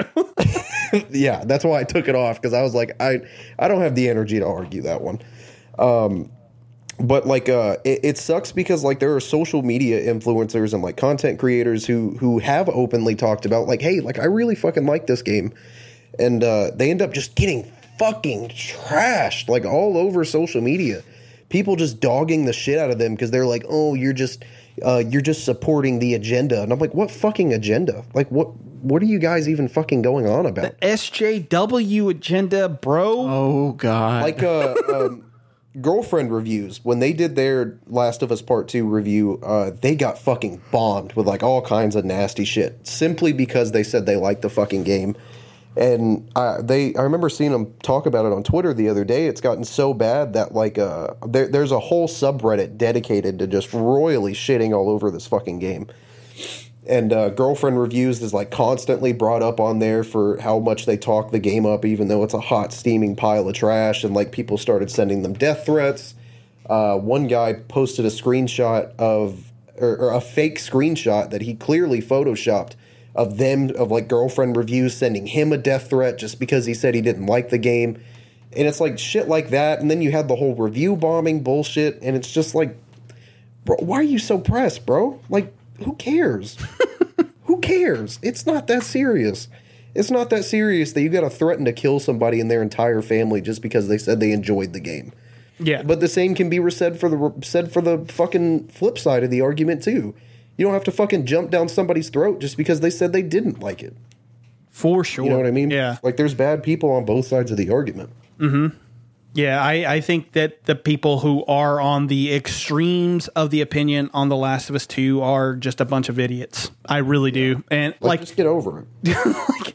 I know that I said like that I you know, your opinion is valid or whatever. On this one, I kind of don't, because I think that everyone here in both camps, the 10 out of 10 and the 0 out of 10 are the most toxic motherfuckers on like sure. Anything. If you don't think that the Last of Us 2 is like game changing, like industry evolving. Yeah. Like if you don't think it is the greatest thing since sliced bread, then they want to just pummel you into oblivion. And I'm like, no. Sorry, no. No, I can get behind that. I feel that. So yeah, Austin. Speaking of toxic fans, I don't know how Dylan's gonna feel about this, but I don't think Sword and Shield or Pokemon Sword and Shield are anywhere near as bad as the internet has given them credit for. I think that those games are a really solid step moving forward on the Switch, and I don't think they get the praise it fucking honestly kind of deserves. And usually when people talk about, Jesus fucking Christ, usually when people talk about how shitty these games are, the only two things they even remotely try to mention are the graphics and the difficulty. Well, here's the thing. If you look at any Pokemon game ever, they have never looked that good. None of them have ever been like top tier performing graphics on the console that they came out on. None of them. There are better Game Boy games that look better than Pokemon does. There are DS games that look better than Pokemon does. So no fucking shock there were going to be Switch games that look better than Pokemon does. That's just never... I feel like Pokemon has always captivated people the same way it always has. Its mechanics and its storytelling, even though they've gotten worse. But, you know, whatever. That's a whole other conversation. But I genuinely feel like complaining about the graphics in this game is just... Like, I don't really feel like there's a real argument there. I mean, they could have been better because there are Switch games that look so much better. But, like, that's never been Pokemon's kind of catch. You know what I mean? Like, does that make sense? That's never been what they've really gone for. And then again, when it comes to difficulty, like, I hate to fucking say it, bro. Like, you're not the target audience anymore. Like these games, like Pokemon games have never been incredibly hard. I would say except for maybe Generation 1 because of how broken, buggy, and unbalanced Generation 1 actually kind of was. I could see how that game would be difficult even to like an older fan. But like anything else that's come after that, dude, they've never been all that fucking challenging. They never have. They've always had the underlying, you know, competitive mechanics and like the IVs and stuff like that. But like those are for the adult players that want something more out of it. But as far as like the main game goes, these games are literally made for 10-year-olds. You don't get to sit there and be a 35-year-old and complain that the game's too easy when you know goddamn well this game was not made with your demographic in mind. Yeah. So that's my hot take on that. I think you're wrong. Dylan, well, I mean, okay, they weren't as. When we did our episode, we ranked these pretty fucking low on the list. Oh, they're still pretty low. Yes. And are they as bad? Yeah, because, I mean, the whole graphical thing, it just bothers me because they could have put more time and effort into it. There are games that came out before this on the Switch that looked so much better. But then we get this, and it's like, this is the highest grossing franchise in the world. Oh, for sure. Backed by fucking Nintendo. So where were the resources and time spent crafting what would be your... I mean, like, it's like a landmark game for them coming out on the Switch for the first time. I was completely disappointed in what they delivered in terms of graphics for the most part. I will say it was a beautiful game. I enjoyed the aesthetics. I enjoyed the countryside. I enjoyed a lot of the areas like the fungal forest and where the fairy gym was fucking beautiful. I loved every bit of it, but it could have been more. I feel like what we're about to get in November or whenever it's coming out is going to be a lot better than that, and it's almost sad because it's reverting back to a previous graphical style, but it just looked better and more smooth and detailed for what it is. It's like I wish that we could have had that same energy put into Sword and Shield. I like the games. I will always love Pokemon probably wherever it goes for the most part if they don't fuck up probably. But I can at least call out their fuck ups, and the graphic thing really, like I said, it is what it is, but I don't like the hand-holdy nature that it had in terms of just I wish so fucking much, man, if they're going to do that, give us a way to turn the EXP share off. Oh, for sure. Or give us like a veteran mode to where we don't have to have that shit. I don't know how to do it. It's not my fucking job. $1 billion company. Go do your fucking shit. Research. But yeah. And another thing that I try to keep in mind when I think about these games too is, you know, people always argue, well, the game should have just been delayed. If they couldn't get it done, make it look as good as this or this game or that game in this time frame, then it should have gotten delayed.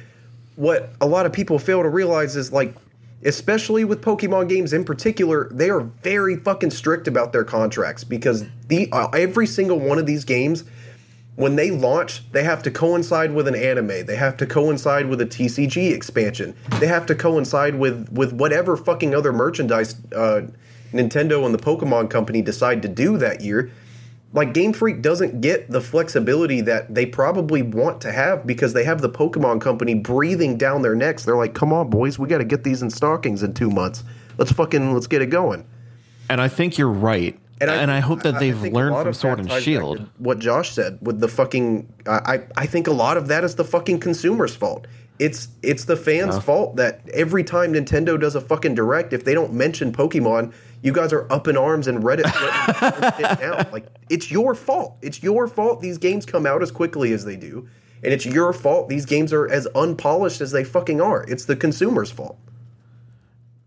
You're not wrong. And I hope that even still, like, they kind of gained something from Sword and Shield. They saw where they fell short. And it's like what they can do. Like, they know where to go next. Wherever next is, they have a better idea of where to go with it. And in the long run, if they could just have more DLCs planned to give them time to work on other shit, like going forward, I feel like they could learn something from that because the 2 DLCs for what they were, one sucked, one was great. I know you like the Isle of Armor, but that's a whole strong word. Okay, I didn't- I know you tolerated the Isle of Armor, but I fucking did not. A better way It was to put it. it was fucking weak. Yeah. In that regard to me. Fuck, we could do a whole podcast special on that if we wanted to. Jesus Christ. But they did release 2 DLCs, and it gave them more time to plan for whatever comes next. So. And that's another thing I think Sword and Shield has done phenomenally better is, and there were still people arguing like, oh, I'd rather have the new version. Why? Why would you rather have that? That doesn't make any fucking sense to me. To start all over and do the same shit over again just to get to the 2 hours of endgame that you haven't seen before? Like, what? That doesn't make any fucking sense. I'll take that fucking DLC. I love that model, and I'll continue. And that's another thing, too. Like, I'm talking shit about the consumers when I know for a fact I'm part of the problem because I buy these games every fucking year. Yeah, and we're also a part of the problem in the regard that if Pokemon comes up in this fucking podcast, we're going to go on way too long about it. It's fucking awful. Josh just drowns out in the back. Yeah. It's like, I'm just vibing now. He just disassociates. He's like, yep, here it goes again. You're not wrong. Most of the listeners are like, oh, son of a bitch. There's one guy in the Discord that's like, yes. But everyone else is like, son of a bitch. The one guy on the Discord that's interested Right. in the last 20 minutes of conversation. Sorry, Josh. Proceed. It's fine. You can have your show Pokemon. Pokemon is a thing that people like. It is a franchise that we talk about too much. I mean, I don't know if you talk about it too much. When we talk about it, we talk about it too much. What are your opinions on that opinion, Josh? I don't like Sword and Shield. I mean, if I'm just being brutally honest, I kind of think that those games, they're Pokemon games, and I know, fucking. That's, I don't know. I don't want to say that's an unpopular opinion, but like Pokemon games, dude, they haven't changed in how fucking long, and like, This is true. sure, they're for kids. Like, I get it. But You're bothering me because I need to ask you, what would you do to change the franchise? I mean, if I'm being honest, I don't really know. I don't know what I would change. Like, I just kill it. know that, like, That's what I'm. I just know that they're. You not think for what they're me doing with anymore. Arceus is cool? Sure. Like, so that's, I mean, there's one thing for sure. Like, I would love for them to go full on open world, Breath of the Wild style, Pokemon. I think that would be fucking awesome. Like, that's a game that I would fucking play. You know what I mean? right. Like, For sure. but as they stand Until right we get now, there. I'm like, Yeah. this is the same game I've been playing for how many years? You know, fucking, I don't know, 20 years, 30 years? Yeah, it's been a while, man. 25. Yeah, 25. 25, right? So, I Yeah, mean, this year's the 25th. I just, like, I think I said this last episode. I think that Final Fantasy is a series that is not meant for me anymore. Yeah. And I've felt that way about Pokemon for a very long time. I don't think that it is a series That's fair. that is meant for me anymore. And that's fine. It sucks for me because I do have such a very, like, strong affinity for that series. It's one of the reasons that I love RPGs the way that I do. You know, without Pokemon, I don't know if I still love RPGs. You know what I mean? Yeah. But it's also one of those things that is, it's very much a time and place for me, and that time is gone. It's not now. Yeah, it's gone. That's fair. So, Wrong, but it's fair. so I only have two more. One, people don't like Xbox, and it's for one of two reasons, and neither of those reasons are that they don't put out good exclusive games, because they definitely do. Excuse me. I think that the two reasons that people don't like Xbox is, one, because they are funded by massive, massive, massive corporation in Microsoft. And the other is that they're the new kids on the block. Sony and Nintendo have been around for a very long time. And I think that Sony kind of got the same treatment that Xbox does when they first came out, to an extent. Like, obviously, you know, PS1 is one of the best-selling consoles of all time. So that's not entirely true, right? But I think that people give Microsoft shit, and they don't give them shit for the reasons that they probably should, if that makes sense. You're right. Like, I think that Microsoft definitely does have a problem with not having enough bankable franchises, I guess would be the way to put it. Yeah. Because they have the big, like, 3 or 4, and I think that every single one of the games in those 3 or 4 are really solid, but I think that a lot of people give them shit not because of that, though. I really, really do believe that a lot of people just give them shit because they're either new or they're Microsoft, and I don't think that that's really okay. That's fair. Yeah. And they're about to explode in what they have with franchises this generation. Oh, 100%. Yeah. So that for sure will not be an argument going forward because they're about to just fucking explode. Yeah, I 100% agree with that. I think that a lot of people are not sipping the Kool-Aid. That's not what I meant to say, but a lot of people are about to have to sip the Kool-Aid.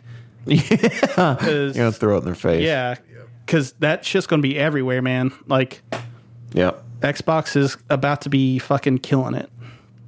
Yep. I'm excited. I am very excited as someone who has owned every generation of Xbox console and loved Game Pass. I'm very excited. Yep. Game Pass is fucking great. You know what I'm even more excited about? What? Your last hot take. This is the hot take that I think is gonna be maybe the hottest take of all. I think that Crash Bandicoot is kind of overrated and that Spyro the Dragon is a better series. What? Huh? No. Why would you possibly think that? Why would I? That's such a. You know what? I respect it. Yeah. I never thought I would say it, but you know what? It's an okay game. You think so? Yeah. Tell me how you really feel about Spyro. So it's fucking great. And the fact that I spent over, hundreds of hours at the beginning of this year just repetitively playing it, it just shows how accessible and how much fun it is. And fucking Crash, yeah, it's cool, but it doesn't have the same fucking, I don't know, it's like Spyro just gives this like jubilous feeling almost. And Crash, it feels, it's a fun platformer. That's cool, but Spyro just invokes something else when you play it. I'm done. I'm going to be honest with you. I don't even think that Crash is a good platformer. I kind of think that Crash sucks. Oh my God. The thing about Crash is that, like, the camera angle to me doesn't fucking work. It's supposed to evoke the feeling of the, like, Indiana Jones running from the boulder or whatever. Yep. But, like, it's stiff. I don't like it. Yeah, it's stiff, and it fucking I really think that the camera angle fucking hurts it a lot because yes, you can't always. I like Spyro for how free I feel when doing. Yeah, it. exactly. Yeah. And like, I get that you're on a set path in Mario and stuff like that, but like the thing about Mario is, you're not always necessarily on a set path. There are secrets everywhere and like alternate routes and all kinds of shit in Mario, right? But Crash, there's none of that. And it's just Crash running at a screen, and I don't think it's very fun. I like Crash as a character, but that's about it. I love the Spyro games though. They are, like you said, they feel like they're freeing and like playing like I love Spyro as a character. Like, he's kind of nothing in the first game. I mean, he is, but like he's kind of a like almost like an audience surrogate. But then once you get into like 2 and 3, he becomes a full-fledged character, and I think that that's fucking great. Oh, yeah. He's no longer just the player character from the first game. Like, this dragon has an attitude. He's spunky. Yeah. And he's got friends, and it's really cool to see him connect like that. And I know it's like a completely different tangent, but just I have to say it. Sly Cooper is it's fucking tied with Spyro, man. It's very unique in what it does. It's up there for different ways. It's so much better than Crash, but it never gets talked about. I think I agree with you. Yeah, it's God, like the whole stealth thing on a platformer is fucking fantastic, man. I don't know. I wish that would have another remake. Yeah, I think that if we're talking like mascot platformers for PlayStation, I think that Sly Cooper is probably my favorite. I really like those games. It's fantastic, man, and I wish more people talked about him a little more. It's like not even that you have to like just talk about it. Like get the word circling again, because those games deserve to come back at least one more time. I don't want them to be gone forever type of thing. Yeah, I agree with you. But fuck Crash. Fuck Crash.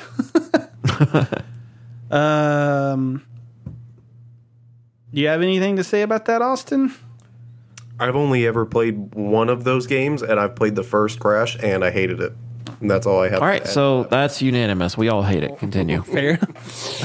I think I've played maybe like 30 minutes of the first Spyro off the Reignite. And you loved it. It was okay. I'm not really... Alrighty, that's better than Crash because you hated it, so continue. That is true. I'm not a platformer guy. Stop talking, because now you're going to say you hate it. All right. I don't know. That's fine. The first Crash I definitely hated more than the first Spyro. Well, I mean... And what we've been playing. This dude is very hungry. Oh, yeah, I'm fucking starving. But this part's exciting. Yeah. So what we've been playing... Awesome. What have you been playing? What have you been up to? I tried out Pokemon Unite because it came out today, and I don't hate it. It's very clunky.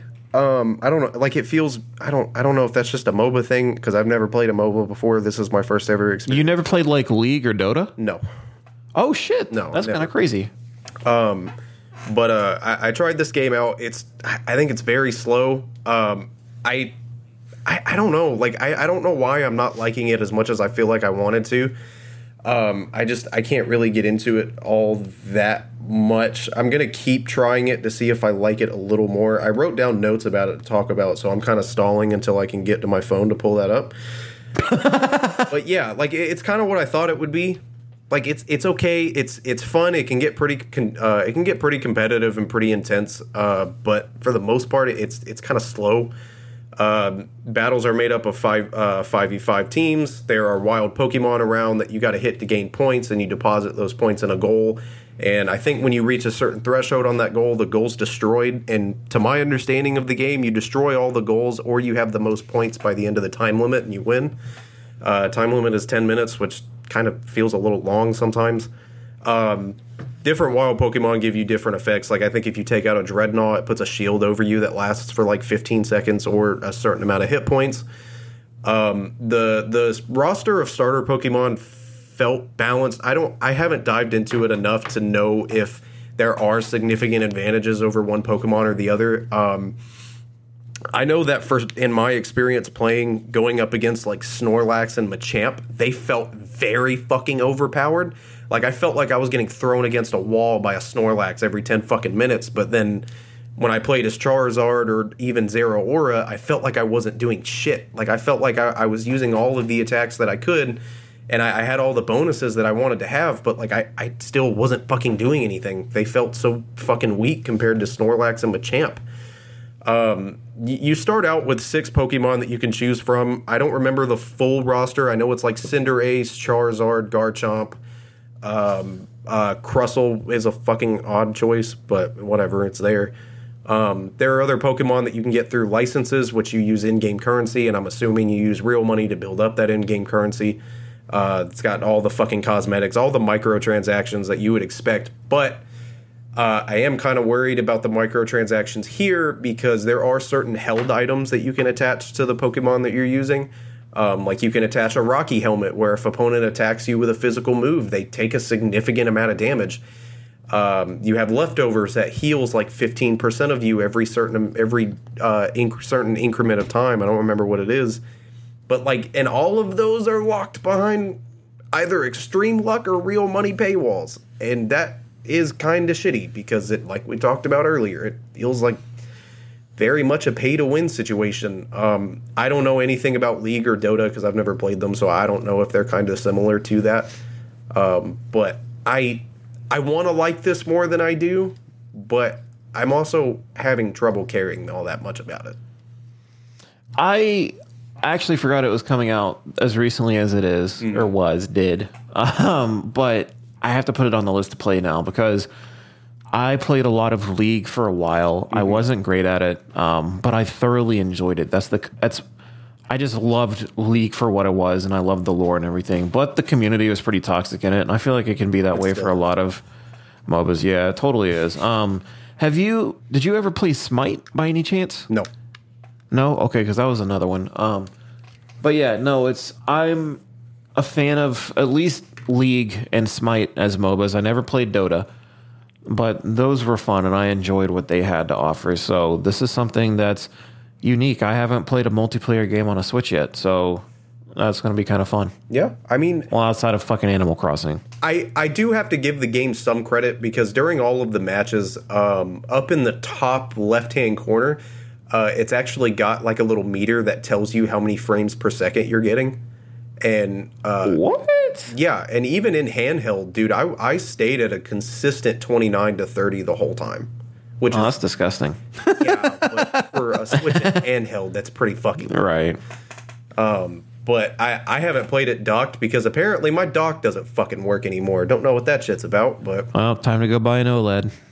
God, I guess. I'm sad because it's the Animal Crossing dock that just stopped working. Did you hear the fucking defeat? That was such a fake acting, some bullshit right there. That was, yeah, I guess I'll go buy the new Switch. Like, you wanted that shit. Oh, no, I did until I saw the Steam Deck. I really wanted to drop that $350 on the OLED. Really? On the Steam Deck. Yeah. Just buy them both. I would rather spend the $400 on the Steam Deck, honestly. You got a raise. Buy them both. That is true. I did get a raise. Yep. Look at that. Boom. I just financed yourself right into some happiness. Let's move on. Yep. Let's get it. Okay. Yeah. Financed into happiness. Jesus. I played this week the... oh my God. What's the name of it? The Suicide of Rachel Foster. I could not read to save my life. Yeah. So... you're going to love this, Dylan, because it's a walking simulator. Yay. And you now know what that is. I have learned a thing. So yeah, it's a walking simulator developed by 101 Games. And it is about a woman who returns to her family's hotel in the Montana wilderness after her mother's death, so then she can take a look at the hotel and gather anything that she kind of wants to keep or whatever, and then sell off the rest of the hotel and all of its assets. So basically, you walk around the hotel, and while you're there, you kind of get embroiled in this mystery, and you try to figure out what happened to this girl, Rachel Foster. The gameplay is fine.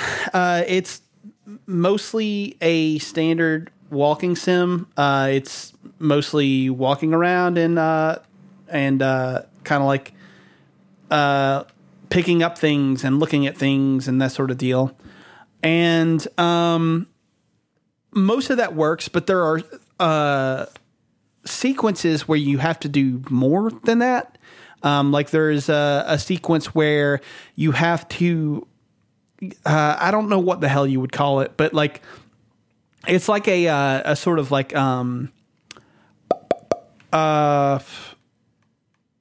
oh, come on. What's the name of the it's like a radar gun almost, if that makes sense.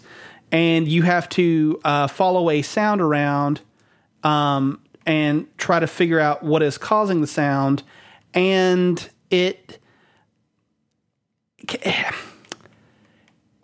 I felt like the entire time I was looking for the sound, I couldn't figure out where the hell it was coming from.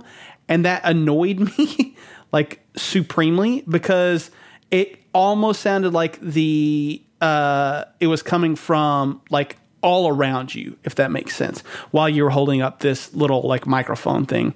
And that really kind of annoyed me, because it felt like it was just, it was obtuse for literally no reason. So that was a thing. There was also a sequence where you have to use a flashlight in the darkness that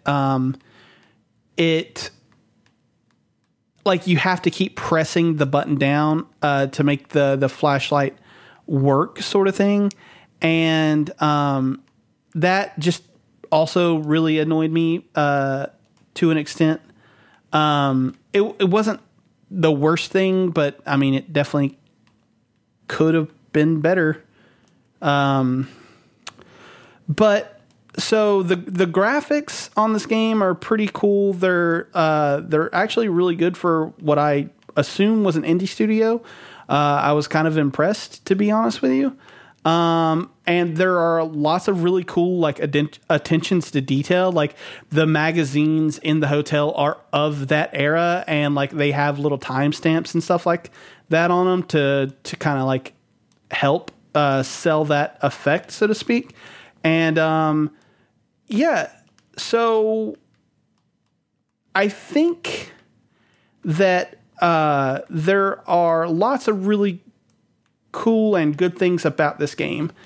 I think that the voice acting is pretty good. And there are some parts that it kind of falls apart. And I really, really fucking like the music. There's even like some really cool, like, there's like some nods to The Shining. Like, for instance, I think it's on the first floor. There's some carpet that is literally the carpet right out of The Shining. The entire second floor is green, kind of like room 237. And then the bathrooms are just completely stark red, just like in The Shining.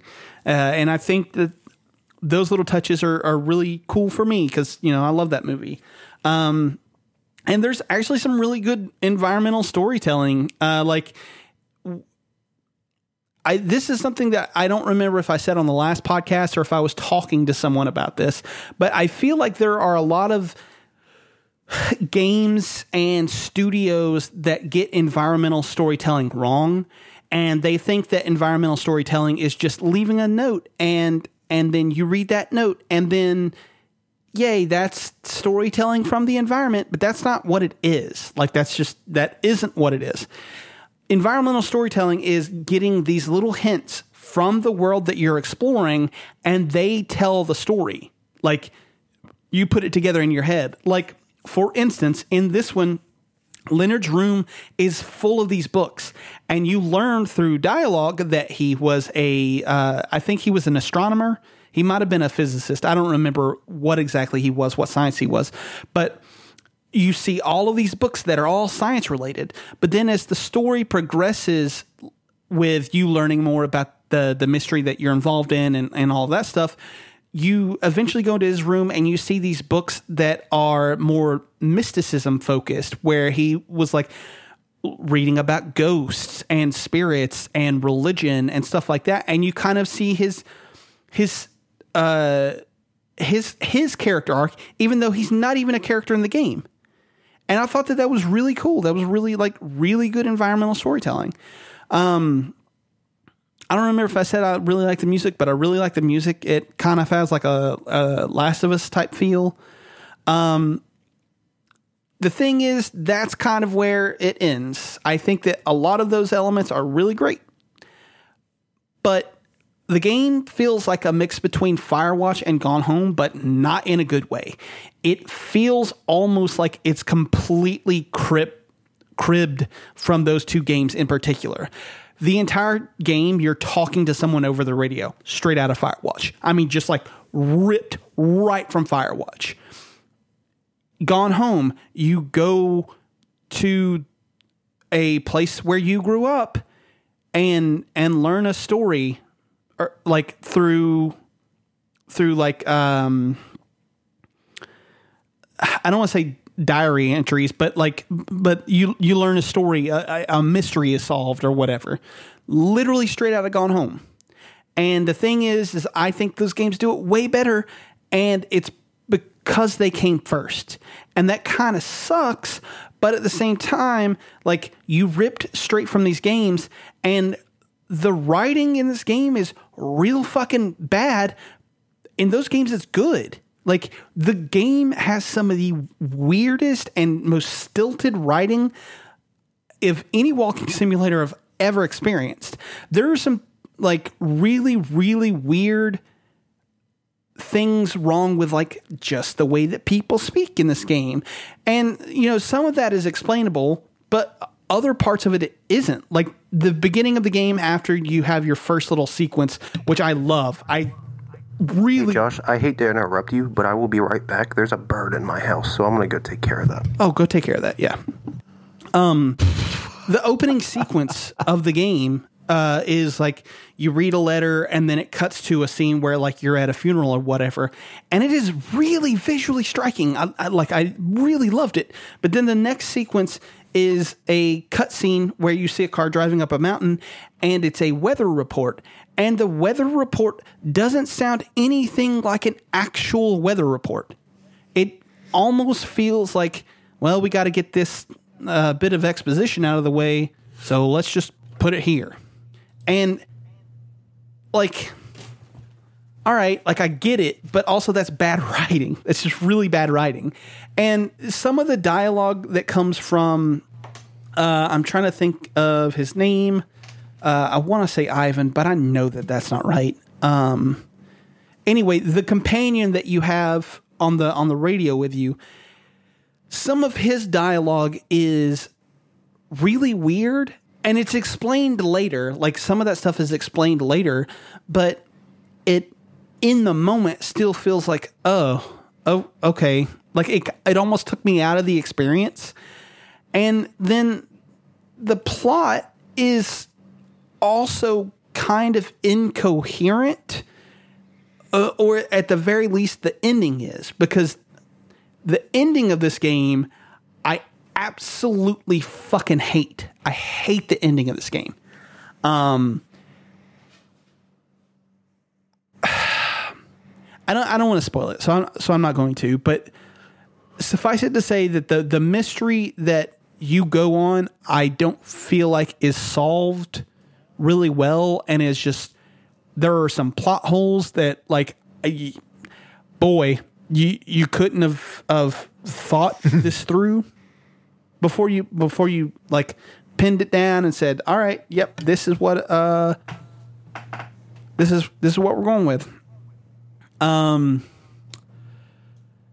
Yeah, like I said, I really love parts of this game. I really, really like that opening, and I think it is really visually interesting. I like a lot of what this game is doing that isn't related to the story or some of the mechanics, but like the story just does not work for me at all, like not even remotely, and that's really because the ending just kills all of it for me. I don't think that the game is bad, and it really does try to hit on some interesting themes. Sometimes it really doesn't do anything with those themes at all, and that kind of sucks. But the ending really ruins this game for me. I think it's $20 on console and maybe $18 on Steam. I would recommend picking it up if it goes on sale. Like maybe if it's like $10 or something like that. I don't see a problem with buying it at that price, but this game really left me wanting more, and that was upsetting because I had heard really great things about it. Yeah. So, what number of what? That is not a hard question to ask. How many games have you completed this year with that now included? I think that is 10. 10. So he's halfway. Goddamn, son. You are halfway. Well, I have exciting news. I have completed 2 games this week. And I'm... Yes, so... But they were the indie games that I've been talking about. So the one was Ellie, and the ending sucked, but I enjoyed the platforming and everything that the game had to offer. So it's definitely worth the price tag on that one. But Cat Quest, it's a game that I've been dabbling in just here and there for a long time, and it's not that I didn't take the game seriously. It's just like I failed to see how much fun it could actually be. It's a top-down action-adventure RPG, and it's a fucking game where you're like a cat that's a knight who's a part of this like dragon bloodline or some shit, and it has this really self-aware story. It has a self-aware world that it's being, played out in. It's like it's very aware that it's a cat RPG, if that makes sense. And it shouldn't deter anyone from playing it because it's fucking hilarious. So, like, the fourth wall breaking is perfect, and the combat is a lot of fun. It has just basic hack and slash combat, but then you can like travel to different parts of the map and buy new spells to use, and you can upgrade those spells. You can find tons of armor and weapons and stuff like that you can level your stats up with, and it's just a really fun time for what it is. And it was so fun that I bought Cat Quest 2 today, actually, and I'm going to just add that to the list of things to play this year because it's really fun for what it is. And for how inexpensive it is, it's a great value. So I recommend it, but that's what I've been playing and beat. So that's number 2. And then I think I can do 2 more this week before the next podcast. Oh, shit. Oh, shit. Yep. Well, so we'll see. Climbing the numbers, boy. Getting them numbers up.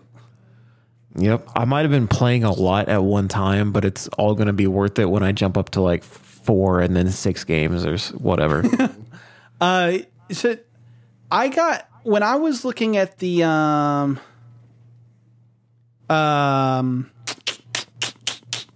images for this game, based on, or when I was trying to do the thumbnail, I got really strong Zelda vibes. Is that accurate? Yeah. It's not, but I can see where it comes from. Okay. There's really like no puzzle mechanics or like even the combat. Like, yes, it's there, but it's not at the same time. Like Zelda offers so much more, whereas this game is just like, it doesn't do a lot, but what it does, it's really good at. Okay. But Zelda just has so much more to offer. But I could see where that comes from.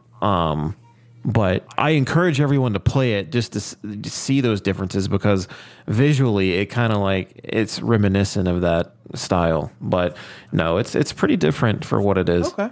Cool. Oh, yeah. I think I've seen this on the Switch go and sell several times, so this might be something that I check out. Yeah, the map that you play on is really beautiful, man. That's worth it. Cool. All right. Well, Austin, take us home with Persona. All right. Yeah, I finally started diving into Persona 4 Golden after everybody I know that's played that franchise has been telling me to play it. Yeah, it had one. Maybe. First of all, the fucking intro for Persona 4 Golden is an absolute trippy banger. The visuals give me a headache when I'm sober, but when I'm not sober, they're fantastic. So I'm probably, I think I'm like most of the playtime I've done, I actually did today, and I think I'm probably 3.5 hours deep.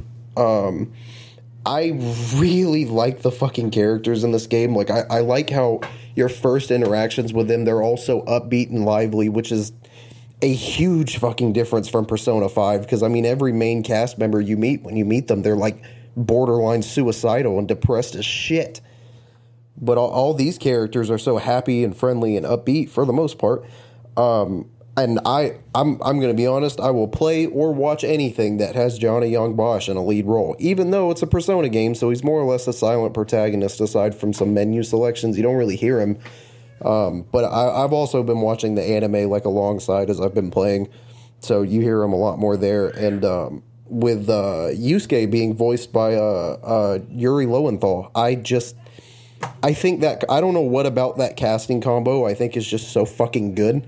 I think they are two of some of the best voice actors in the industry. And I first saw them, I first heard them work together on Code Geass, and it was great, and I love them for that. Hey, son, thank you for just running in here. You're not supposed to be in here, and you know that. Go, buddy. Go, buddy. Jesus, they swing the door right open and just run in. Kids, am I right?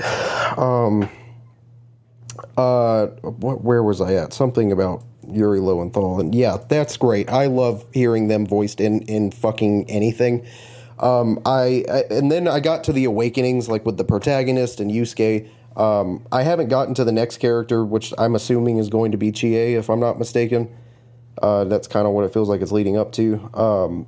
But I like how, because in Persona 5, when they go into the cognitive world, they rip the mask off and then they obtain their persona, and it was kind of them shedding away the identities that they've kept up for society.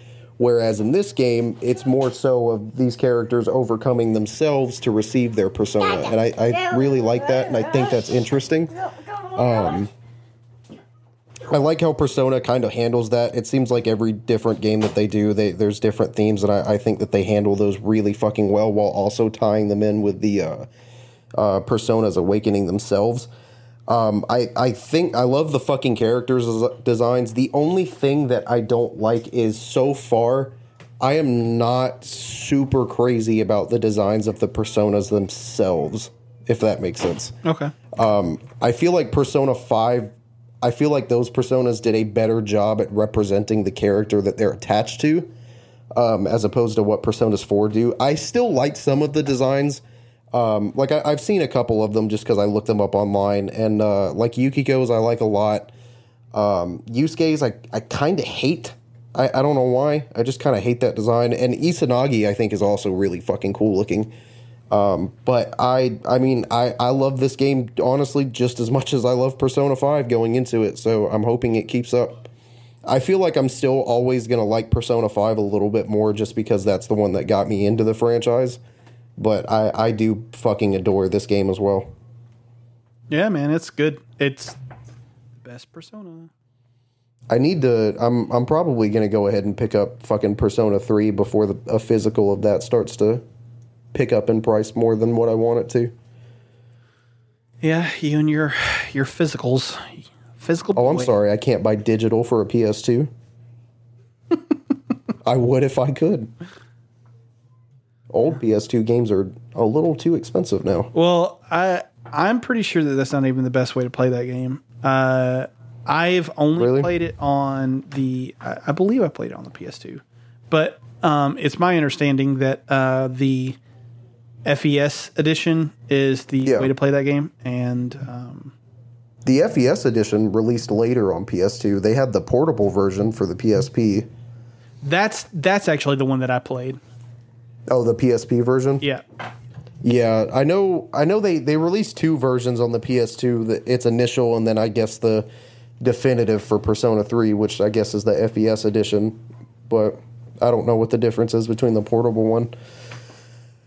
Yeah. I'd like to snag that, but fuck, dude, we try to buy a PSP now. Jesus fucking Christ. I'm not made of that kind of money. I ain't made of that money. I wish I was. Well... All right. Well, Dylan's a hungry boy, so let's get our picks of the week and wrap it up. My pick of the week is from a YouTuber known as Breadsword.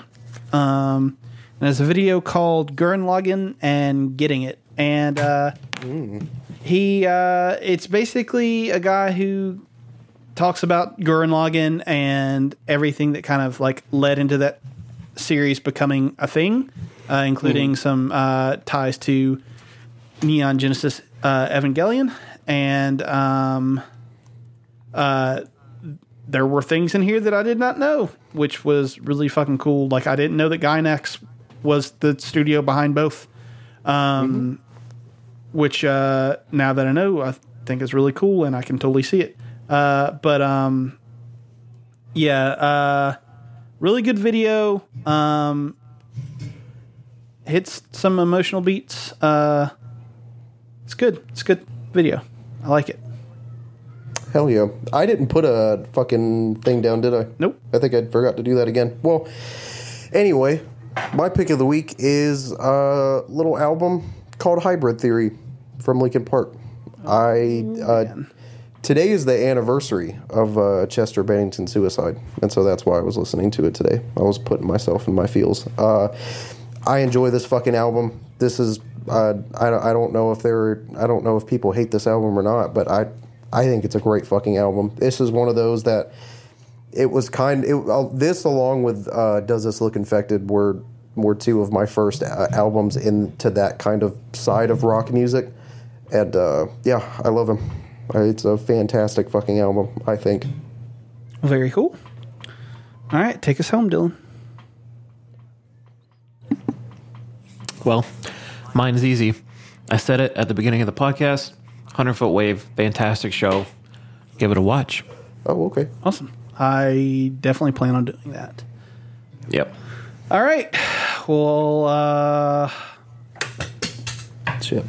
as always, you can find us on social media for all things Culture Pop, Hunting Pixels, and the Culture Pop family of content. Culture Bop is available on Twitter at Culture_Pop, on Instagram at Culture_Bop, on Facebook at The Culture Bop, and on YouTube. Just search Culture Bop. Hunting Pixels, this Twitter, or this podcast, not this Twitter, is available on Twitter at Pixels Hunting and on Instagram at Hunting_PixelsCB.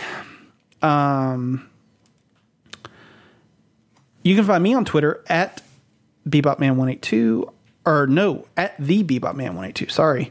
On Instagram at BebopMan182, and on Twitch at @the_BebopMan. I will be streaming there again soon. I promise. I just got some other things on my plate at the moment. So, yep. You can find Mr. Dizzle My Whistle on Twitter at OMDizzy, on Never, ever dizzle my whizzle. Dizzle his whizzle. Do it. Wow. Yep. Jesus Christ. You can find him on Twitter at OMDizzy, on Instagram at OMDizzy, on Twitch at OMDizzy, and on the YouTubes at OMDizzy, where I think he's about to start putting out some stuff. We'll see. We'll see how that goes.